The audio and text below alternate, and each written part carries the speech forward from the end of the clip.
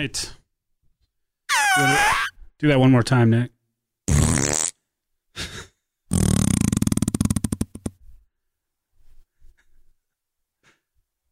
Everybody got that out of their system? Nope.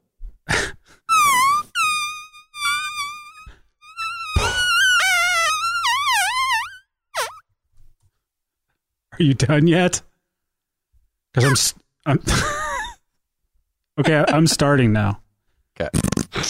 236. Is it for sure? Yes. Confident? Very confident. All right. Why are we still talking about it? Because I'm waiting for Justin. The highest paid person is the one sitting here making farting noises out of his mouth. Take note. Yeah, take note. Okay. You got it out? I'm all set. There was right. a lot there You're all cleaned out. from all orifices. All right, here we go.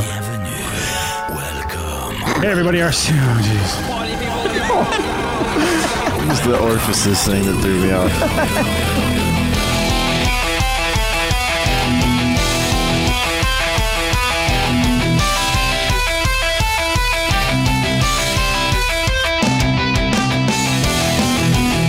Hey, everybody. RC Heli Nation version 2.0. I am Dan. This is episode 236. Gang's all here. Yeah. We are. What's up?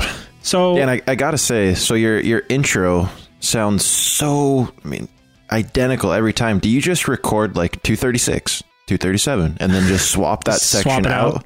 Just cut that, just the episode number in. it's funny you mentioned that. I don't do that, but as you know how sometimes Had when me you're fooled. when you're saying shit, right? When you're hearing yourself say something, I was thinking as it was coming out, I'm like, wow, you kind of sound, I don't know, like, do you really want to be here? Well, do you? Of course I'm I not do. sure it sounds that bad. Yeah, it wasn't It didn't have that far. It didn't have the same pizzazz that it normally has. Let's just leave it at that. How does that sound? Okay. I've got one Well, in question. fairness to you, we did sort of like fart you to death. You did. in the beginning there. So Yes. I've got one question for you, Justin.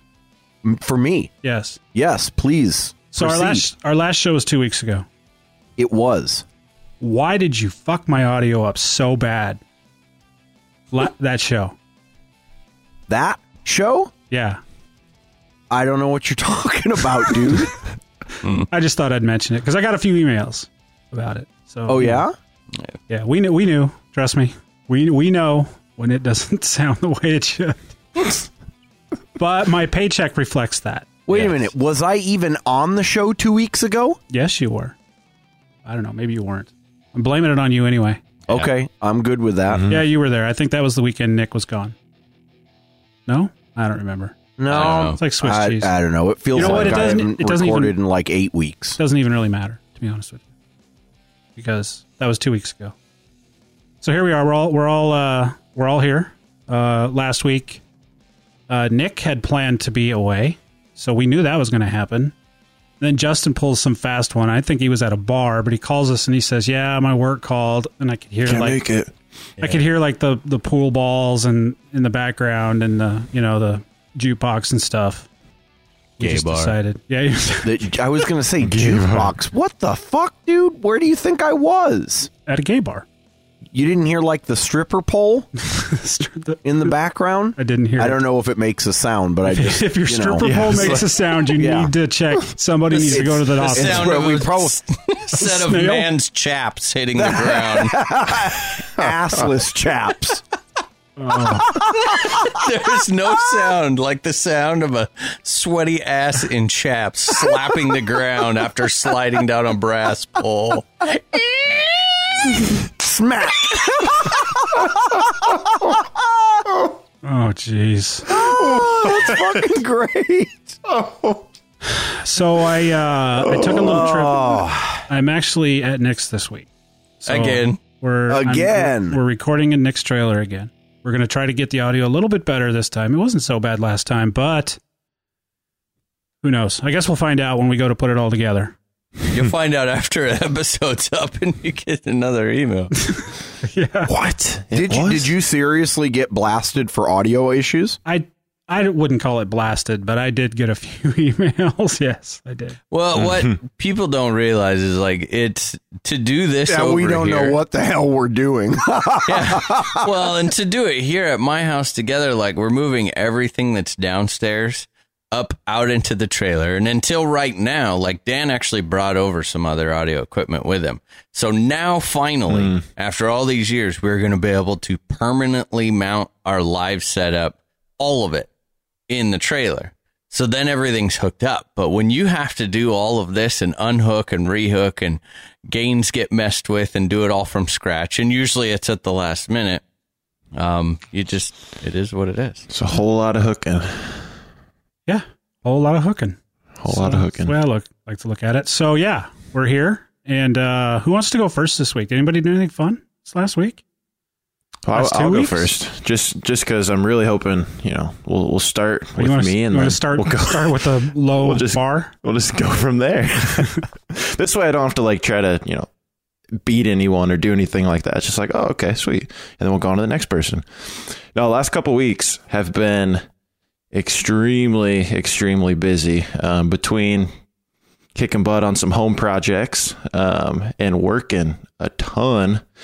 I honestly have taken no fly in 2 weeks, which sucks. Wow. You do suck. That's okay. That's all right. I deserve it on this one. No, it's been a busy couple weeks with the home projects. I don't know if you guys probably saw the pictures on Facebook. I know Dan and Nick saw it in person. Mm-hmm. Executed probably the biggest project I've done at home, doing a covered patio off the back. So a nice little bump out addition on the house. So as you can imagine, that soaked up a fair amount of time getting everything prepped, and had to get it engineered and inspected and lumber milled down and blah, blah, blah, blah, blah. So it's freaking huge is what it is. It is. It's about 20 feet by 20 feet, all exposed, rough cut cedar beams with cedar rafters, all exposed rafters. And then I'll slowly finish the underside now, get the tongue and groove up in between the rafters, and just kind of, make it a really nice outdoor space. Since we all know how much it rains around here, might as well open up the opportunity to use the backyard as far as I can into the fall. So no, it turned out awesome. I'm pretty much wrapped up with it, at least the majority of the hard work and the hours. Now it's just kind of, dinking around in the evenings and just putting the finishing touches on that. So that's been taking up my last 2 weeks. And as you can imagine, all last weekend, that's sun up to sundown, Friday, Saturday, and Sunday. That was all we worked on. Since I had the help, I had to take advantage of other people being available and work when you got the people to help you. So other than that, as far as helicopters go, if you remember back, I am I'd say I'm right in the middle of a review on the YS96 SRX Turek Edition. And so it's pretty interesting. This last week, I was cruising through, working a bunch of hours, might get a little bump on the paycheck from working 60s last couple weeks. And so I was looking through on the Synergy site, and I didn't realize this. I know we'd seen the pictures on Facebook and talked about it, but the XL clutch is available for the N7 right now. And so this is definitely something probably within the next week I will be picking up personally. Because if you remember back, one of the main metrics that I want to use for this review is I already know, well, I'm sure you guys have heard me talk about it. I know you guys have seen it fly, but it definitely has more power on the 700 millimeter blades. Flying the Compass 700s, it's pretty clear to me, and people watching me fly can even tell that this motor has a little more grunt to it. But I'm going, okay, so for me to honestly put this thing to the test, I want to fly it on 710s or even the switchblades, a little bit bigger than 710s, and see how it does. So to do that, I'm going to order up this XL clutch and get that thing thrown in there and really see if I can push the motor and see what it has. Then the other thing this weekend, since weather's looking like absolute crap tomorrow, I'm showing 100% chance of rain. Pull off the pipe on the motor, and I just want to take some pictures, continue on the review, see what kind of condition the ring is in. And now that it's all broke in, got 20, 25 flights on it, and just see what the internals of the motor look like, kind of midway through update on the internals and get that stuff documented. Other than that, I'm still waiting on another Hobbywing 160 to show up, which at this point, it's not like I would have had a ton of time in the last couple of weeks to put it in, but once it shows up now, I'll definitely be throwing that right back in the heli because, man, I'm ready to be done with receiver packs already. It only took me about 2 to 3 weeks, and I'm like, this is it. Ready to be back to that BEC. I knew it. I mean, it's nice, right? Because the Castle 120 and the really small receiver packs definitely shed some pounds. I mean, without a doubt, it shed. I think I ended up half a pound less than where I was flying it with the Hobbywing 160 and the R2, the prototype backup guard. But with that being said, I've already had it happen once where it's like, I got these little 850 milliamp receiver packs. And luckily with the telemetry and the voltage monitoring on the V bar, it tells me, hey, dummy, you forgot to charge your receiver pack. Your voltage is too low. But, I've already had it tell me once that I tried to get 3 flights out of my 2-flight receiver pack. So thankful for the alarm. Still hate charging receiver packs. So as soon as I get that back, that will definitely be going on the helicopter right away, and get back to the BEC and not having to worry about that. And then the last thing, which I'm going to tie this into the sim a little bit, but I have not been able to, and you guys have heard me talk about this, my computer completely took a dump on me 3 weeks ago. My Mac did.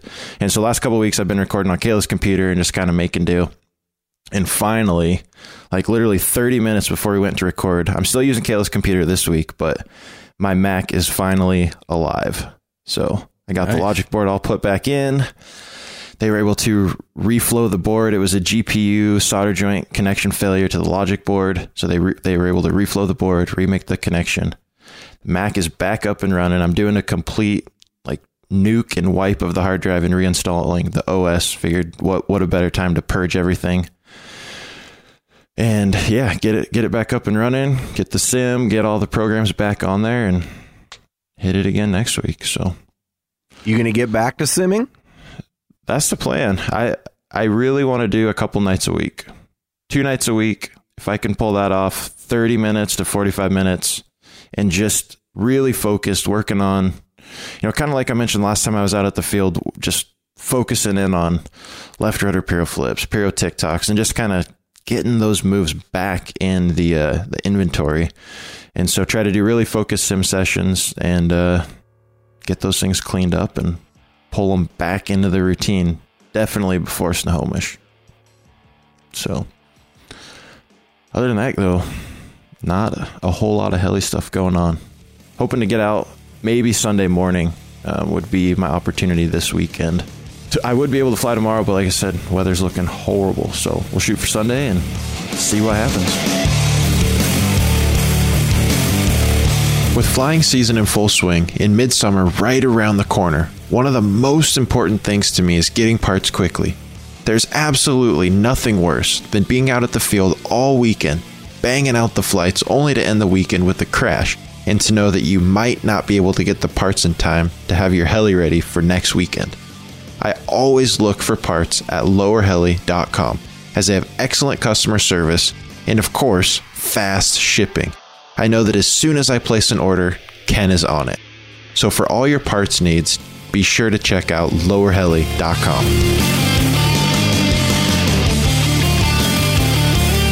I'm going to go because mine isn't much more exciting. In the last 2 weeks, I'm going to take a no-fly. Well, you know what? Actually, no, it's not a complete no-fly. So the episode that we just recorded 2 weeks ago, the following, I'm going to say it was a Saturday or it was a Sunday, I don't remember. Nick came down to Snohomish and we flew for, I'd say, a good part of the day. I don't know, Nick, you got down there at right around 10:30, and then you ended up hanging out and flying until, I don't know, 2-ish, when your allergies finally... 3. Yeah, 3 o'clock, yeah. Yeah, put the nail in the coffin. He was in bad shape, guys, towards the end there. Yeah, it's weird. One allergy attack so far this year, and I got it down there. All that fresh cut grass and the wind. Oh, man.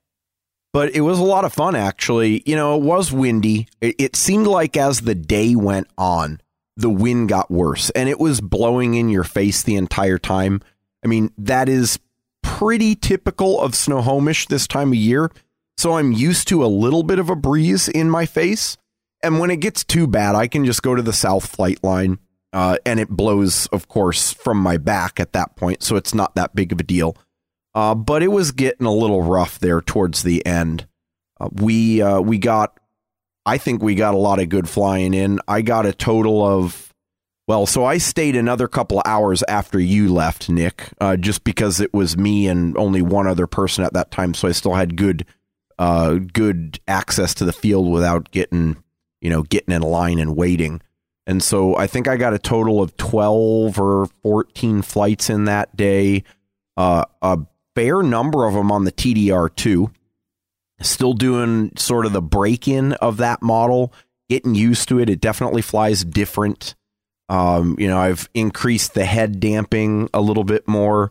If you recall, that heli has the adjustable head damping with, you just use like a little wrench in the top of the head block and adjust the number of clicks into the damper that you want to run. So I start at 7 was how many clicks I had out of the box, and ended up at, I think I'm at 9 or 10 right now, and I'm just over 10 flights. I think I'm at 10 or 11 flights. Bumped it up now to about 2,400, flying it a little bit faster, but having a bit of a tune on the porpoising, partly because the CG, unfortunately, is not ideal on the model. Now, it's not as bad as the Diablo Speed is, but it needs a little bit of coaxing with weight in the front, at least for the size of packs that I'm running. I've got the 14S 4400s. There have been some people that said that they're flying 5000s, but it's a tight fit. But with my packs, I got to put a little bit of weight in there. So that was a lot of fun. Got to fly that. Flew the Gaui R5 a little bit more on 14S. Man, one of those flights, the pack came down so freaking hot. Probably, I'd say, what do you think, Nick? 140? Yeah. 140, like I was a little surprised. And I didn't over discharge it, but man, it took a beating. So that was the test up at, 30, what do we go to? Like 3680. Yeah.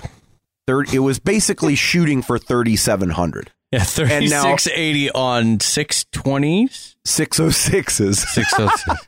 Now here's the deal. In fairness, it was windy as hell up there. Like in the air where you're flying, even more so than on the ground. And in that particular instance, it was blowing hard in one direction, a little bit towards your face, but mostly across the field. And so one direction, it would go pretty well. The other direction, 3,700, didn't do anything for me to get back up into the wind. So I started just doing one direction speed runs. I'm going to test it out one more time up there, but I'm pretty sure that 34-ish is probably all I need. And anything beyond that, I'm just eating the shit out of the packs. Gotcha. Also spent some time on the Goblin 380, which was a lot of fun. Got back into doing some double pyro flips and playing around with TikToks and such, which was nice. Just do a little bit of 3D, nothing major. I mean, my focus was on speed, and then I think the following 2 weeks leading up until now have been pretty much zero helis. I have not touched a model in about a week and a half, wrenching wise. I've been doing the sim on and off, but sort of half-hearted and really only to feel like I still had a connection to the transmitter. Been doing a little bit of MHSFA stuff in the background. We're trying to get the website released here in the next couple of days, if possible. And then I finalized the last bit of order for the DS, the Diablo Speed rebuild, which included a new fuselage. And so I chose this time to go with a black fuselage with white, silver, and like gunmetal gray on the stickers. And I basically told Chuck and Gerd, you guys do whatever design you want. I don't really care. Use those colors, incorporate it however you want. All I care is that it has a number 40 on it because that's my fuselage number. And what's really nice about this is that I got the option from the factory to buy the lighter weight fuse. So the tail section saves like 150 grams by being a thinner weave. Now it's a lot more fragile, right? So it's not going to be taking a beating like the old one did. But if I can keep it in one piece, with hanger rash and such, then it will shave 150 off the back, which should shave right around 200 off the front. So that saves almost a pound. That's a lot of go fast weight. That's big. Yeah, it's a big deal, dude. This is the same rear fuse design that Miles Dunkel used for the world record that he flew last year at Ballonstad. So nice. Super excited about that. I'm thinking I'm probably going to start getting pieces in between Chuck over in South Carolina and Gerd in Germany. I'll probably get a handful of boxes in the next few weeks, and it will probably be built and remade in the next, I'd say, month, which is kind of a deja vu because it's not much different from last year. I mean, I kind of slid into home plate for the IRCHA Speed Cup on the DS last year because of the first tail explosion. So not particularly looking forward to doing the same, quick build, remaiden and retune, but we'll get it done and be ready to actually compete with it, hopefully, as long as nothing goes wrong. This weekend, well, Jesse, you already kind of alluded to it. Tomorrow's a crap day for weather, so I'm going to spend some time going back over the helis. Not that I have anything to do, but I'll just do whatever wrenching needs to be done to make sure I'm fully ready for Sunday. And then, of course, Sunday is Father's Day. So I will be using that to my advantage and spending the day at the field. And I think maybe, just maybe, I will have a visitor or two. We will see when they talk about what they're doing. Yeah. Oh, jeez. You guys done yet? I was taking a little nap. I think he actually was. I heard snoring. Are you in your underwear this time around, Dan? No, Nick told me I couldn't do it. Wouldn't let it happen. He wouldn't even let you wear underwear. No. Man, it's rough. He just wanted it completely bare. I'm gonna go I'm gonna go next because damn. You know what I'm saying? Damn. Know what I'm saying?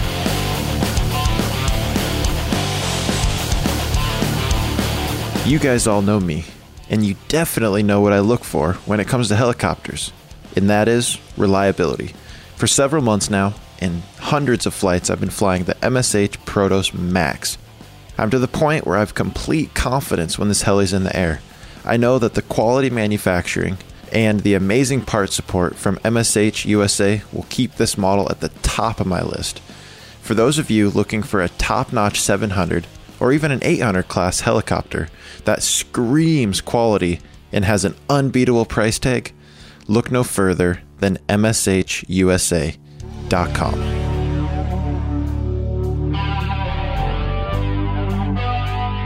So here's the deal. I've been doing a lot of traveling lately, right? You're pretty much, just don't be coy. You're pretty much living the life that all of us wish we were living. Cruised down to Yellowstone. I came home in hopes that a package was going to be ready for me. Package was ready for me. I quickly loaded everything up, headed over to Nick's. That package, of course, was a 570, right? Yeah. So we get over here and we get to working on it. Spent a couple evenings building it, kind of, after Nick gets off work and whatnot, we're kind of working on it, and I was working on it during the day. And we got that thing going, and I took it and made and did a couple days ago. Are you gonna tell him? Go ahead. Well, you are now. I wasn't there, so you tell him. What I don't know what you're talking. Are you talking about the pitch incident? Oh yeah, shit! Almost crashed it on the first flight within the first, 8 seconds. What? Almost put it. What in. happened? Oh, So we set up the Neo and Don't say we. Yeah, I will say we, because we both went through it and we both noticed that something changed. Some settings changed. I have to admit, we did go through it, and I was over doing something else, but he was like every menu, he was just doing it himself, but still asking and confirming. And it seemed, I see no reason why, and stuff that I know that we program ended up the next day after I got off work and after he got home seemed to be, there were some changes. Yeah. I don't know why. Was alcohol involved during the program? No. So anyway. Were you wearing underwear? I was, because I was out in public. Damn it. So no, there was a slight variation in pitch. Slight. I had 8 degrees at the top, and I want to say 19 degrees at the bottom. Whoa! And so when I went to take off, I noticed right away, it felt like, wow, I really have to give this quite a bit just to keep it in a hover. And so I get it up, and I immediately go and do a couple pitch pumps, and I do the first negative, and I got to tell you, it went so fast. And I had so little electric power that it just, inches from the ground before it started climbing again. And it was coming down fast. I was probably 20 feet in the air. It went from 20 to like 2 inches, and just, it was fast. And I was like, well, that doesn't seem right. And so I pull out the trusty old gauge. Red flag. Sure enough, it was off, and I went ahead and readjusted that. So, did a couple flights and started doing some bolt checks on it and whatnot, and found a couple had started kind of loosening up, got that all tightened up, and then I was sitting there and I noticed a little breeze came up, and I noticed that I was happened to be looking at the tip of a blade. It was just kind of in my field of vision. And I was like, wow, that's like, it's like rocking like an inch. And so there was a shim issue in the head, and it was just not, it was loose. Let's put it that way. So I didn't fly it anymore. I got 2 flights on it that day. Wait a minute. What was the shim issue? It just, there was a shim kit that we put in. Nick had I had the upgraded dampers. Yeah. Yep. But it was a last minute thing. It's one of those, I hadn't built mine in so long. Someone asked him on a Facebook post, what dampers are you running? And right when they said it, I was like, oh, dude, we never put the newer Delrin dampers in there. Right. So then I just grabbed a couple out of out of my parts bin and was like, here, throw these in. Well, I didn't it's been so long, I did not give him the shims that go along with it.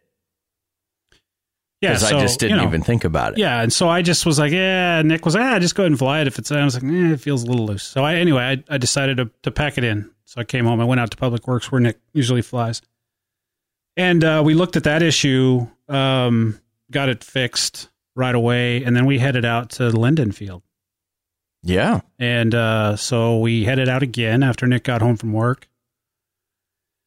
And proceeded to get some flights in, and I'm working on some stuff that I'd never done before. Started doing a few weeks ago when I was here last time. Lots of stuff. And I was up really high, and I was, after I think it was a 3rd or 4th flight in, we decided that we were going to to actually turn the rescue on. We put it on one of Nick's helis first so he could play with it, kind of see what it was like. And after he did his flight, we went ahead and set it up on mine. and tried it out. It was working just fine. Proceeded to, I was up doing some inverted circles pretty high. I was, in the middle of 3 or 4 of them, and I came around, and the light, it was kind of, it wasn't, I don't want to say it was late in the evening, but it was getting to that lighting point where, it's just a little off sometimes, as you start to get closer to the evening. And I lost it. I was like, man, I went to do an aileron roll, and it just started diving to the ground. And I was like, huh.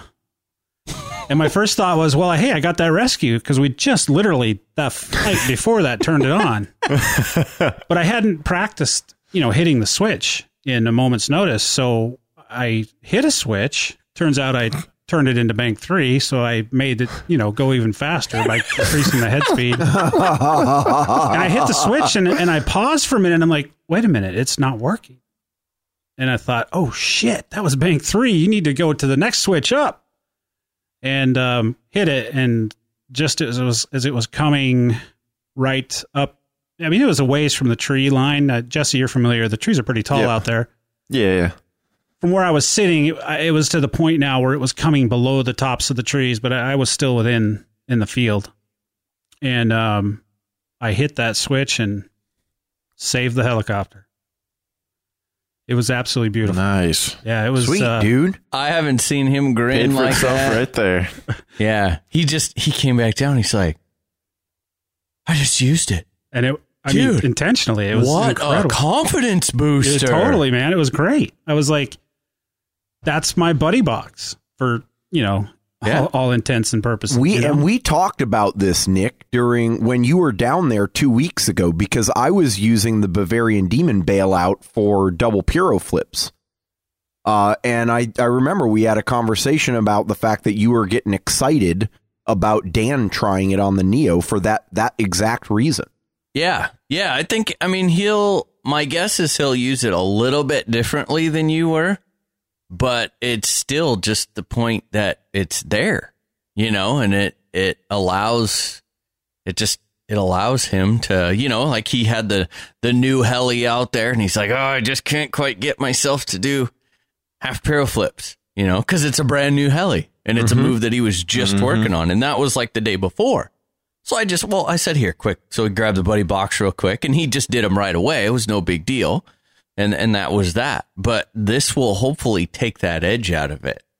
I was completely like, this whole, all kidding aside, the joking about switching to V-bar and the V control and I know other systems have it, right? But I'm really enjoying it in that the setup is without computer, because to be honest with you, right now I don't even have a laptop.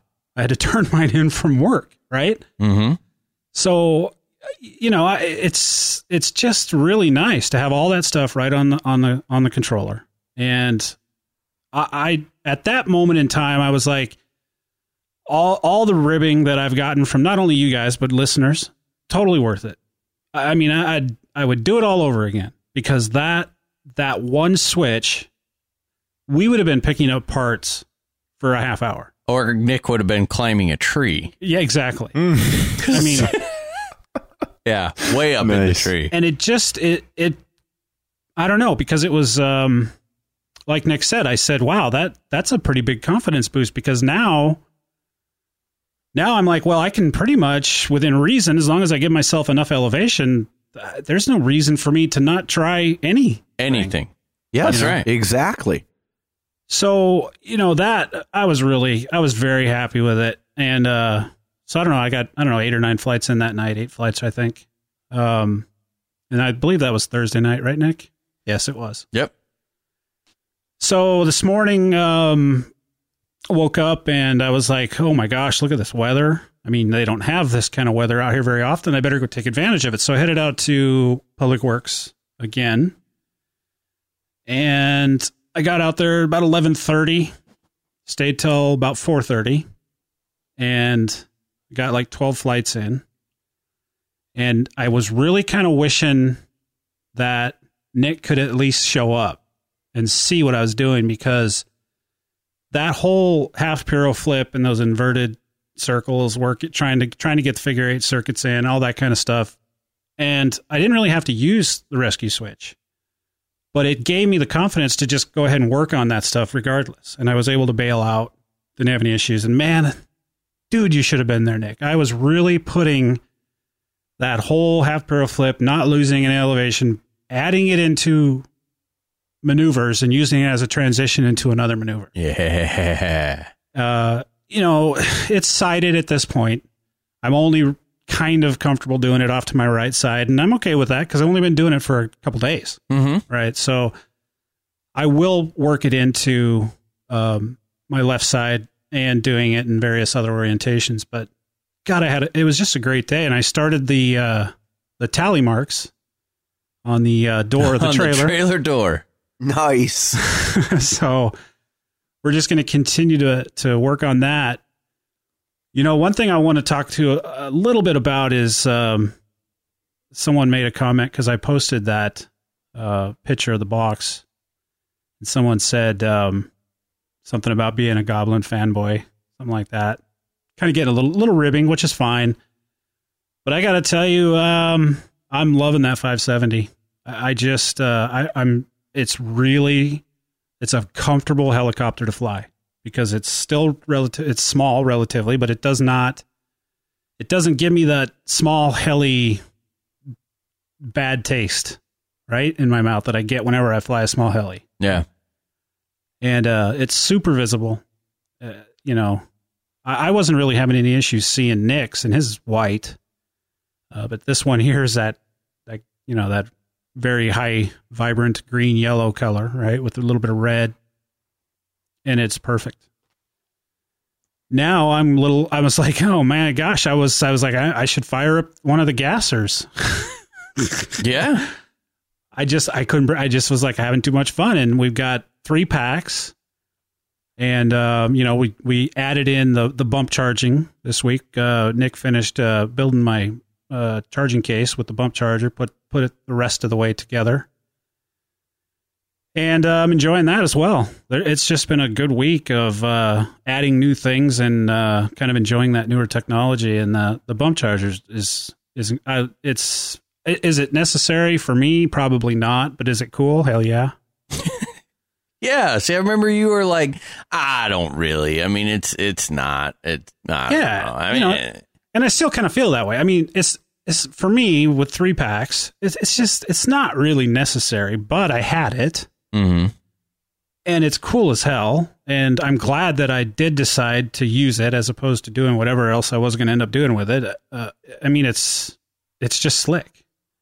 It really is. It is really cool. I enjoy it. So we've got quite a few new things here that I haven't done for quite some time. I mean, just the flying alone.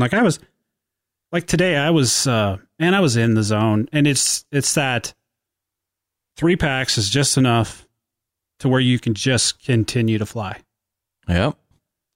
You get done, the last one, by the time you get to your 3rd pack, the first one's charged, and it was one right after the other. I took a short break kind of later in the afternoon, left a little treasure out there at Nick and Jesse's flying place for them.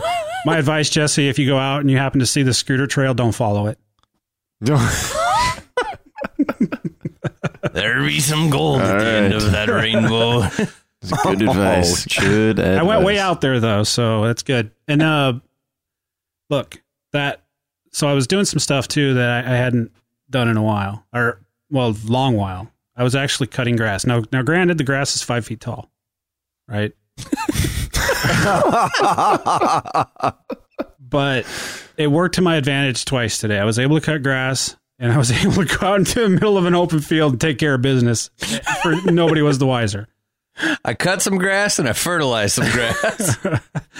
No, I was spending far too much time. Actually, Nick, one thing I didn't tell you that did happen today. I was I mentioned that kid stopped by and wanted to talk to me for a little bit, and he wanted to see the heli fly. Mm-hmm. And he said, "You can make it do a nosedive and everything." And I was like, "Yeah." So I was showing him, and I was getting a little too, I guess, maybe aggressive, and I was coming down and kind of misjudged the distance. Now, I wasn't too worried about it because the grass is so tall, but when I pulled out of the dive, the heli actually went out of my sight under the grass for about 15 feet. And he was like, "Oh, that's the coolest thing I ever saw." Because as the heli comes back up out of the grass, it's carrying, it it's bringing pieces of grass with it. Yeah, he was like, "Oh," I was like, "Yeah, yeah." I totally meant to do that. Totally meant to do that. Now I have to go out in the field. I have to go back out in the field. It's a good thing I brought an extra pair of pants with me. No, it was fun. I had a good time. I'm really looking. I'm hoping that either way, no matter what the weather's doing on Sunday, it would be nice to go down and hang out with Justin, get some flying in, so I can wow him with my new abilities. Or we'll fly here. Either way, it's going to be fun. Looking forward to it. Yeah, man. I'm very happy that I've got the V-Control and the Goblins at this point. So I guess I remember when Nick had to eat crow when he made that switch. I'm prepared. I've got my napkins here. I'm ready to eat. I mean, I got it. I just, man, the heli just works. What can I say? So that's what you want in a helicopter, right? Yes, that's the key. That's why I fly what I fly. What you should tell everyone why you have what batteries you have. Oh, for the battery review? Yeah. So, because Nick's got a ton of helicopters that he wants to enjoy, right? He's got the Nitro and a couple other, the 700, 770 and stuff. And doing a review on 5 batteries, that's a lot of flying, right? And not necessarily getting to enjoy other helis as well. So we decided that, my heli is pretty much set up exactly the way Nick's heli is, minus maybe some head speed. No. Is it the same exact head speed? Exact same head speed. 2200, by the way. 2200. So we thought this is a great opportunity to I don't know, I like it because it's kind of given me a reason to help out with a review, kind of some purpose, right? Gives me a reason to make sure that I go out and fly, because I'm going to be helping out Nick with the review. We're going to be able to swap some of these batteries out when we meet up. Nick will still be doing the technical side of it as far as measuring whatever it is he measures. My gosh. Data, yeah, that stuff. But we'll swap out some batteries every month or so, month and a half, however long it takes. And then he's going to keep up with the batteries, because I got 3 of the 5. Mm-hmm.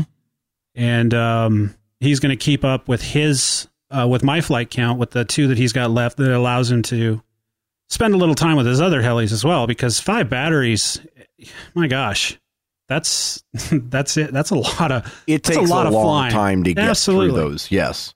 So I'll be able to pitch in with that. I'm excited about that. We're gonna get some flight counts built up on those cells, on those batteries. So yeah, it was just a cool deal. We got to thinking about it, and it's like, hey, wait a minute, got the same heli, same everything, and then also, he's got the UI sensor on there, so we can set all of the alarms at exactly the same voltages that I have, so that nothing is over or under discharge compared to how I would do it. And then the big thing is the flight count on the bump controller setup. The flight count on the battery is stored in the tag.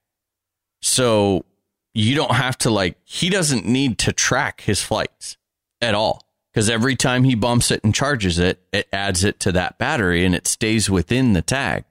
So then I'll try and ballpark match his flight count with those 3 batteries, and like Snohomish, we'll swap. I'll take those 3, I'll give him these, and we'll put the same amount of cycles on them, just because, his flying style is different than mine. And we want to make sure that, if he gets 50 cycles on those or 40 cycles on them, that it's the same style of flying for 40 cycles on all of the batteries. So it still keeps the review, extremely accurate. And it will ultimately, it's going to make the review better, because we will just have flat out more cycles on the packs in a shorter amount of time. So I think it's awesome. It's just a sweet deal, and it's neat to see. It's kind of neat to see Dan nerding out a little bit. Yeah, I was going to actually mention that because we did put, and I'm not going to go into I'm not going to talk about it right now because we're going to talk a little bit about it later in the show. But as Nick mentioned, I got the UI sensor on there, and there is some things about it that I'm kind of starting to like. And of course, we're like I said, we're going to be talking a little bit about that later in the show. But that pretty much wraps it up. It's been a pretty eventful few weeks, heli-wise. The turnaround, I feel, for me has happened. I mean, I was just absolutely, and by myself, as typically I do fly by myself. I was just, usually I fly, I wait, I hang out, whatever, listen to some music. But this was one right after the other, and that's not the norm for me. So I wanted to get back out immediately and fly. So that's exciting stuff. Yes, it is. That pretty much wraps it up for me. How about you, Nate? We all know crashing sucks, but the only thing worse than crashing is missing something during the repair and watching it pile right back in. Well, guess what? The greatness that is the Soco Heli tool can save you time and from making a costly mistake during your diagnostic process. Simply slap on the Soco Heli tool after a crash, and you can check your main shaft, spindle shaft, servo horn teeth, and servo gears without even removing the head from the heli. That simple 5-minute check can save you hundreds and hundreds of dollars and get you more stick time in the long run. So remember, if you want your equipment to be reliable, then you have to be a good heli mechanic. And if you want to be a good heli mechanic, you have to have good tools. Soco Heli tools, because quality and precision is worth it. Get your Soco Heli tools at www.socohelitools.com. Let's see, like Justin had mentioned, I got down there with him. That was a lot of fun. I had a lot of tuning to do. I had reset some models just from scratch. Again, trying new stuff while still working on my flying. I've maintained a pretty good balance this year, I feel. Like I'm polishing up some maneuvers, I'm adding a couple more.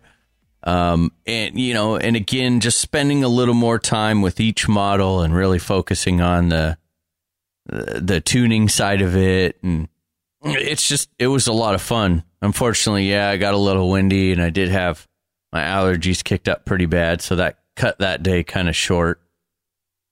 Let's see, moving on. I got to think about when the next time, what the heck? Oh, I was camping last weekend. That's right. So I did not get any flying then. Dan had intended on showing up like midweek, and then I get this, I get a text. I was like, so yeah, what are you doing? Like, I don't know. I might just show up Wednesday. And then it was, yeah, so how about Tuesday? And then did you show up Monday? I think so. It might have been, I don't know. It was just kind of funny. You could tell that. Yeah, I think it was Monday. That new heli building itch was there. And he was like, okay, I just want to get there. Oh, and then I asked him, I sent him a text. I'm like, hey, how far out are you? And he's like, in your trailer building my 570. I was like, nice. Okay, I see it. So yeah, we spent some days building and some nights building, just kind of going through everything. It was fun to see him gain a lot of interest in the technical side and the tuning side, and really, wanting to learn stuff that he never had any interest in really before. So that was kind of neat. I mean, that was really neat to be kind of back in the mentoring role and just to see that excitement in someone. On my helicopter end, I got my 710 Thunderbolts, which I'll talk about in a second. So I got those put on. And then I also got my new pulley, and it's a pulley and clutch assembly for the Nitro. So it is stretched in 700 form. It's got a set of 690s on it now. Hopefully I will be flying the 690 Thunderbolts on it fairly shortly. Tomorrow will be, Sunday, I will get a chance to fly it. I remained it back out in the backyard just to check and make sure that everything worked and all the RPM was reading properly and everything. And then I managed to forget my starter in the backyard in the grass. So I didn't get to fly it the other night, but that's okay. Let's see, man. I feel like there's just so stinking much, but I'm almost kind of missing it. Bear with me. Dan, what am I missing? Oh, yeah, it was good to get back out. Oh, that's right. Okay, so Wednesday came around, and I had got a text when I was gone. It was kind of funny. Random text on my phone from a phone number I didn't have in my contacts. It was like, hey, man, how's it going? Good. And then they called. Like, dude, yeah, so do you think you could come out and do a demo? We're doing a demo at this school in Linden. And I was like, sure. The whole time, like, not having a freaking clue who this even was. But it was for the last day of school. They were having like a huge play day. They had blow up stuff and all sorts of games for the kids. And so it was some of the Linden Flying Club guys that were out there. So I said, yeah, sure. So Dan and I, we showed up there, about 6:30, something like that, to find that it is probably the most constrained box I have ever flown in. I feel pretty comfortable flying low and close. This was interesting because it was like there were houses and fences. No. Yeah, it was pretty, and a lot of kids. And I kind of was like, wow, this is kind of sketchy sounding, dude. Like scary. It kind of was. It was very, very uncomfortable flying. Didn't bother the multi-rotor guy at all. Oh, yeah. I'll get to that in a minute. Just throwing it down in that box. So, did some flights. I did a flight on the 770 and 700, the 570. It was really neat to see people, to hear the kids. Like I started out. When you do demo flights, it's very different than like, you don't do anything that has anything to do with like your hardest maneuver. Because they have no concept. Like a Piro TikTok, to someone that has no idea what a Piro TikTok is, really isn't that impressive. But like a low pass, inverted pass, or a regular TikTok is just like mind blowing. So it was kind of fun just to doing some light sport flying, and then you flip it over upside down, and like all the kids are like, "What? It's upside down!"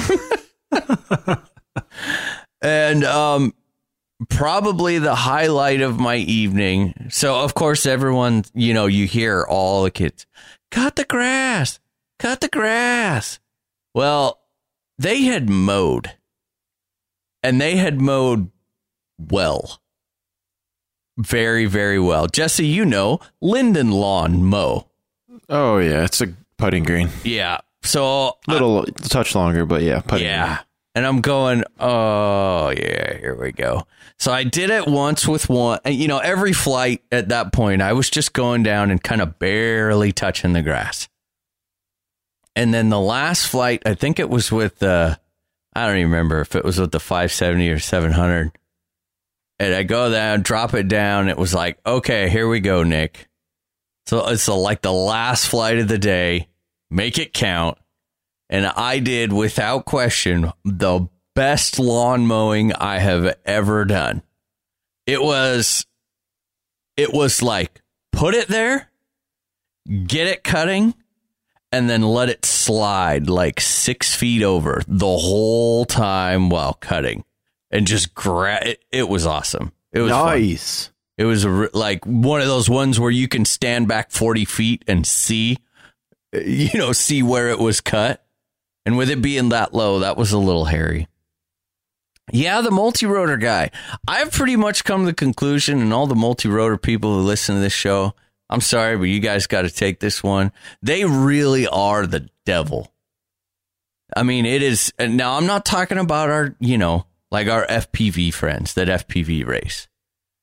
But the DJI pilots, that whole boom, because DJI and the whole, video camera on there for filming purpose came before the FPV racing did. So I'm not talking about the FPV racers. I'm talking about those multi-rotor people. They are without a doubt, hands down, the single reason that we are in a bad spot with this hobby. Those people, unequivocally. And I got to see it firsthand. We got some old guy out there with an Inspire. Obviously, and I mean very obviously, had never flown anything before he got that. Or maybe like the Phantom 2 that he had before that. Oh, I thought you were going to say hadn't flown anything before showing up to the field. Maiden flight. But like, for the record, he struggled to lower it, to land it even remotely smoothly. We're talking 2-foot jumps at a time. He would only fly it. He would fly it out and GPS return it back every time. Like, that's the only way that he could fly it. He could only fly it tail end. And you want to talk about the worst case of disregard for safety? At one point, Dan and I were sitting down in lawn chairs, and it's like, you know how when someone's just like inches behind you, breathing, and you want to stand up, turn around, and just backhand them? I mean, like full on bitch slap with a little bit of powder. I could have stood up, turned around, reached up, and grabbed it. That's how close it was. Oh, damn.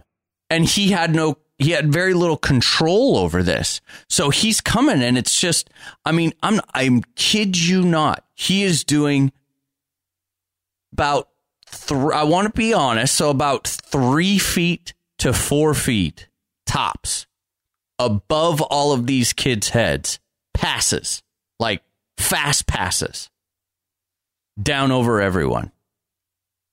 And at some point, he's flying it, letting it go by him, looking down at the screen, looking up, and has no concept of where it is. Like looking all over the sky, like, hey, I wonder where it is. Yeah, he also would bring it down in groups of people to eye level. Yep. Oh, my God. He was landing and taking it off literally 2 feet. 2 feet away from kids. From the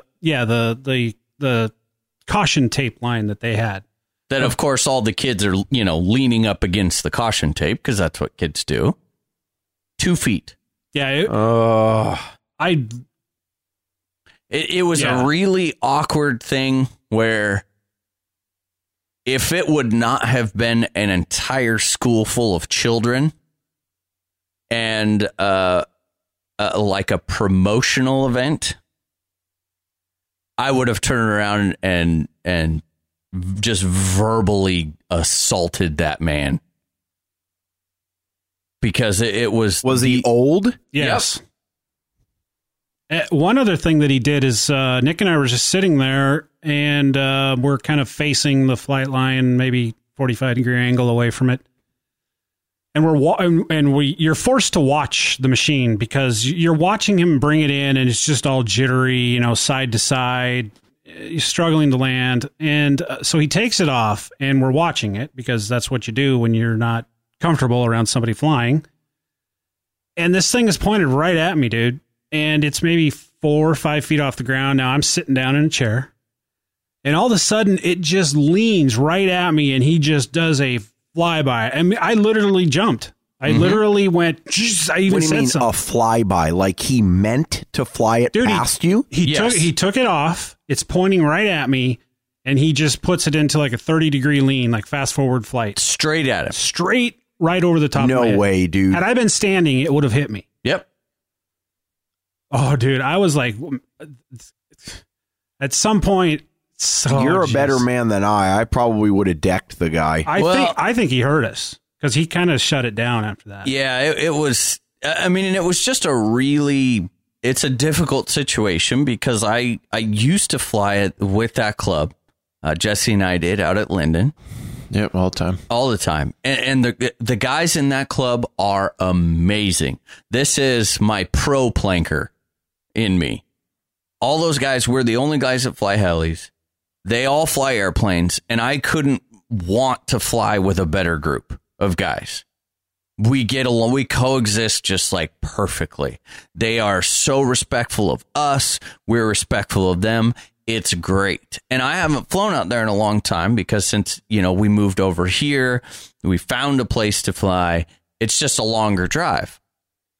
So, when I found out that it was them that called me, it was like I hadn't seen a lot of these guys in a long time, and you're doing a promotional event. It was definitely not the time and the place to create a scene. And if I would have started, there would have been a large scene because I could not have done that politically correct. Well, the kids would have loved it. Yeah, but it was, but there would have been cheering you on. I would have had to turn around and yell earmuffs to an entire crowd of kids because I was going to let that guy have it.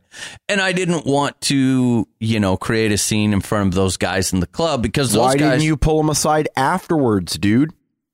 Because he left. Yeah, he left before with his tail between his legs. He heard us. He had to hear us. I mean, because we were kind of getting to that point where we kind of stopped whispering to each other and just started talking to each other. Yeah. About the bullshit. We've been around you guys at Fun Flies enough to know that you never really start with whispering. So I'm quite certain that not only him, but other people around you heard you. And I think they would have agreed with us. Anybody who watched that, I would have been with you right there. Well, absolutely. And so here's the thing. It's not this wasn't a case of here's a guy who's flying normal and is doing one thing that maybe isn't the greatest idea. You know what I mean? Like Jesse, remember when we did that demo out at the Planker Club, Red River? Yeah. And they asked, I went and did a flight or something like that. And I did where I kind of flew at me off to one side a little bit, did a nose over into kind of a wall. And it was to a heli guy, no big deal at all. No big deal, yeah. Yeah. But they asked afterwards, they're like, hey, we've actually had an incident where someone froze and a plane came flying straight into all the people. So they said, will you do us a favor and not fly straight at everyone? I was like, oh, yeah, no problem at all. I mean, and that's all that it was. This guy, it wasn't one thing. You could tell that zero anything about any of his flying was safe. So it was like you couldn't really even say.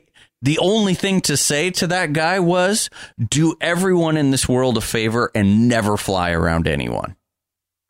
Yeah, take up RC cars. Yeah, and that's the thing. I mean, he was doing look, if he would have exhibited any amount of proficiency, control, yeah. I would have been a little more comfortable, but I also feel that had he been able to exhibit some proficiency, he wouldn't have been doing what he was doing. He would have approached it in a much safer, when he wants to get a shot of a group of people, he probably, would have come around from the outside instead of just flying right over who God knows where and who, and it had to be direct tail in line of sight for him to get the shot.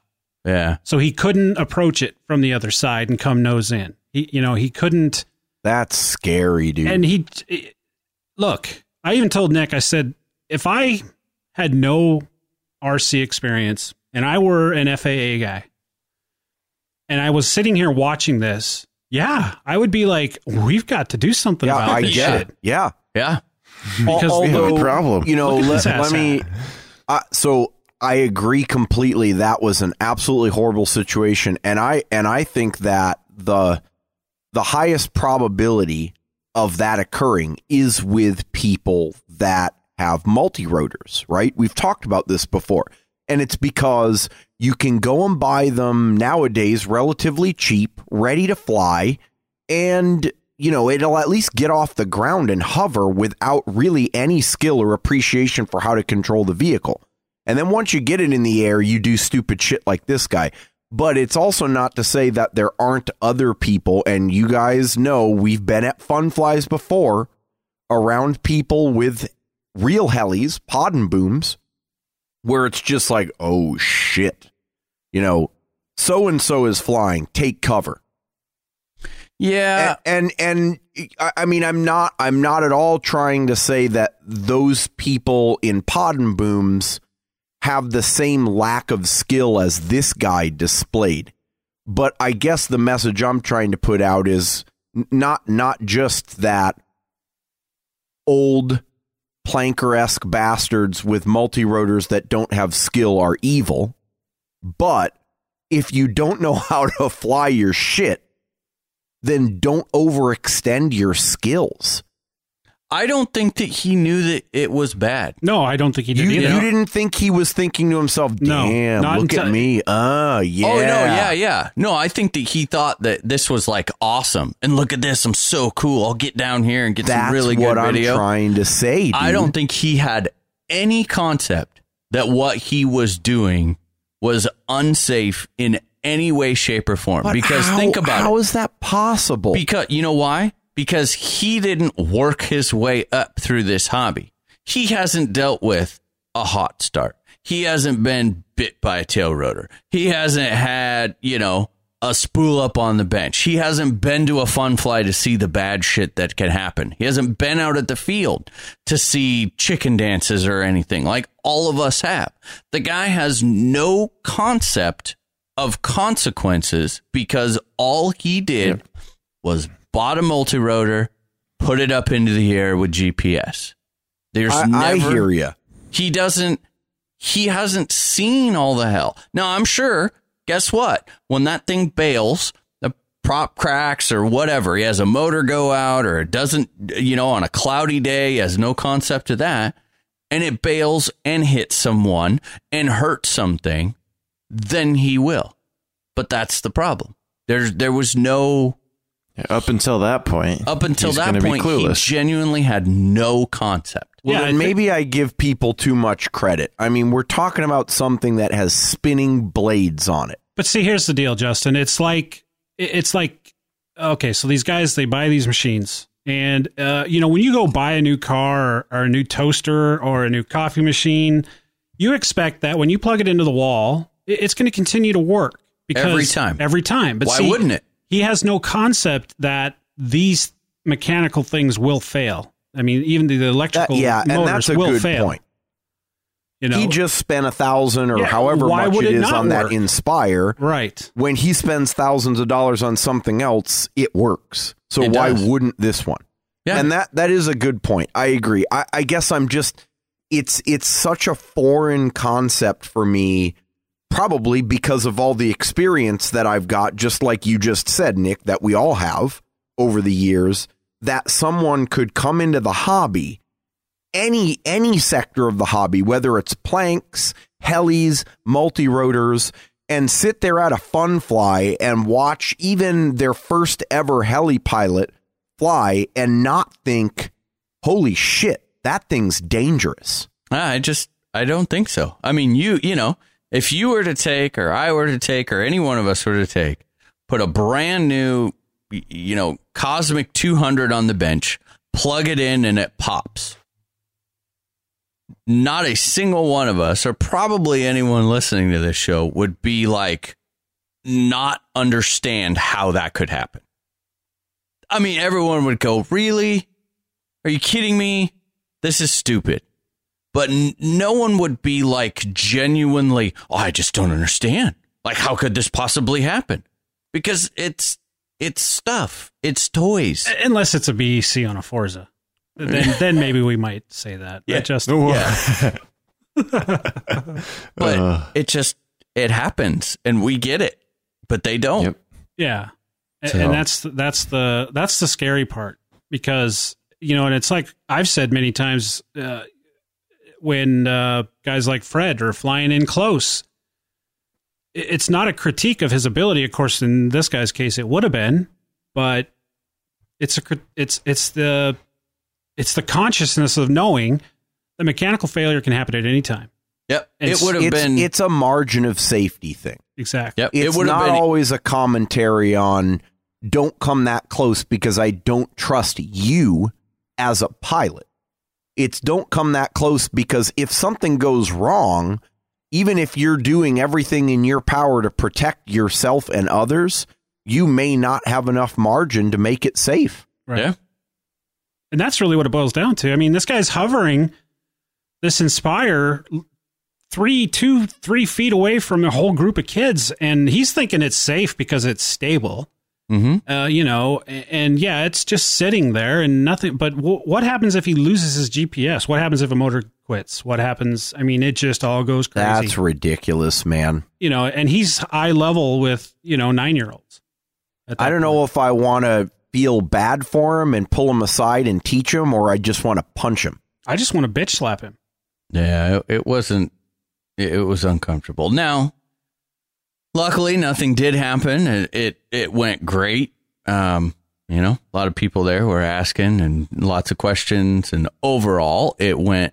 Oh, it was great. It went very well, and it was good to get back in contact with those guys, and it kind of also solved a little bit of one of my problems, which was, where do I fly?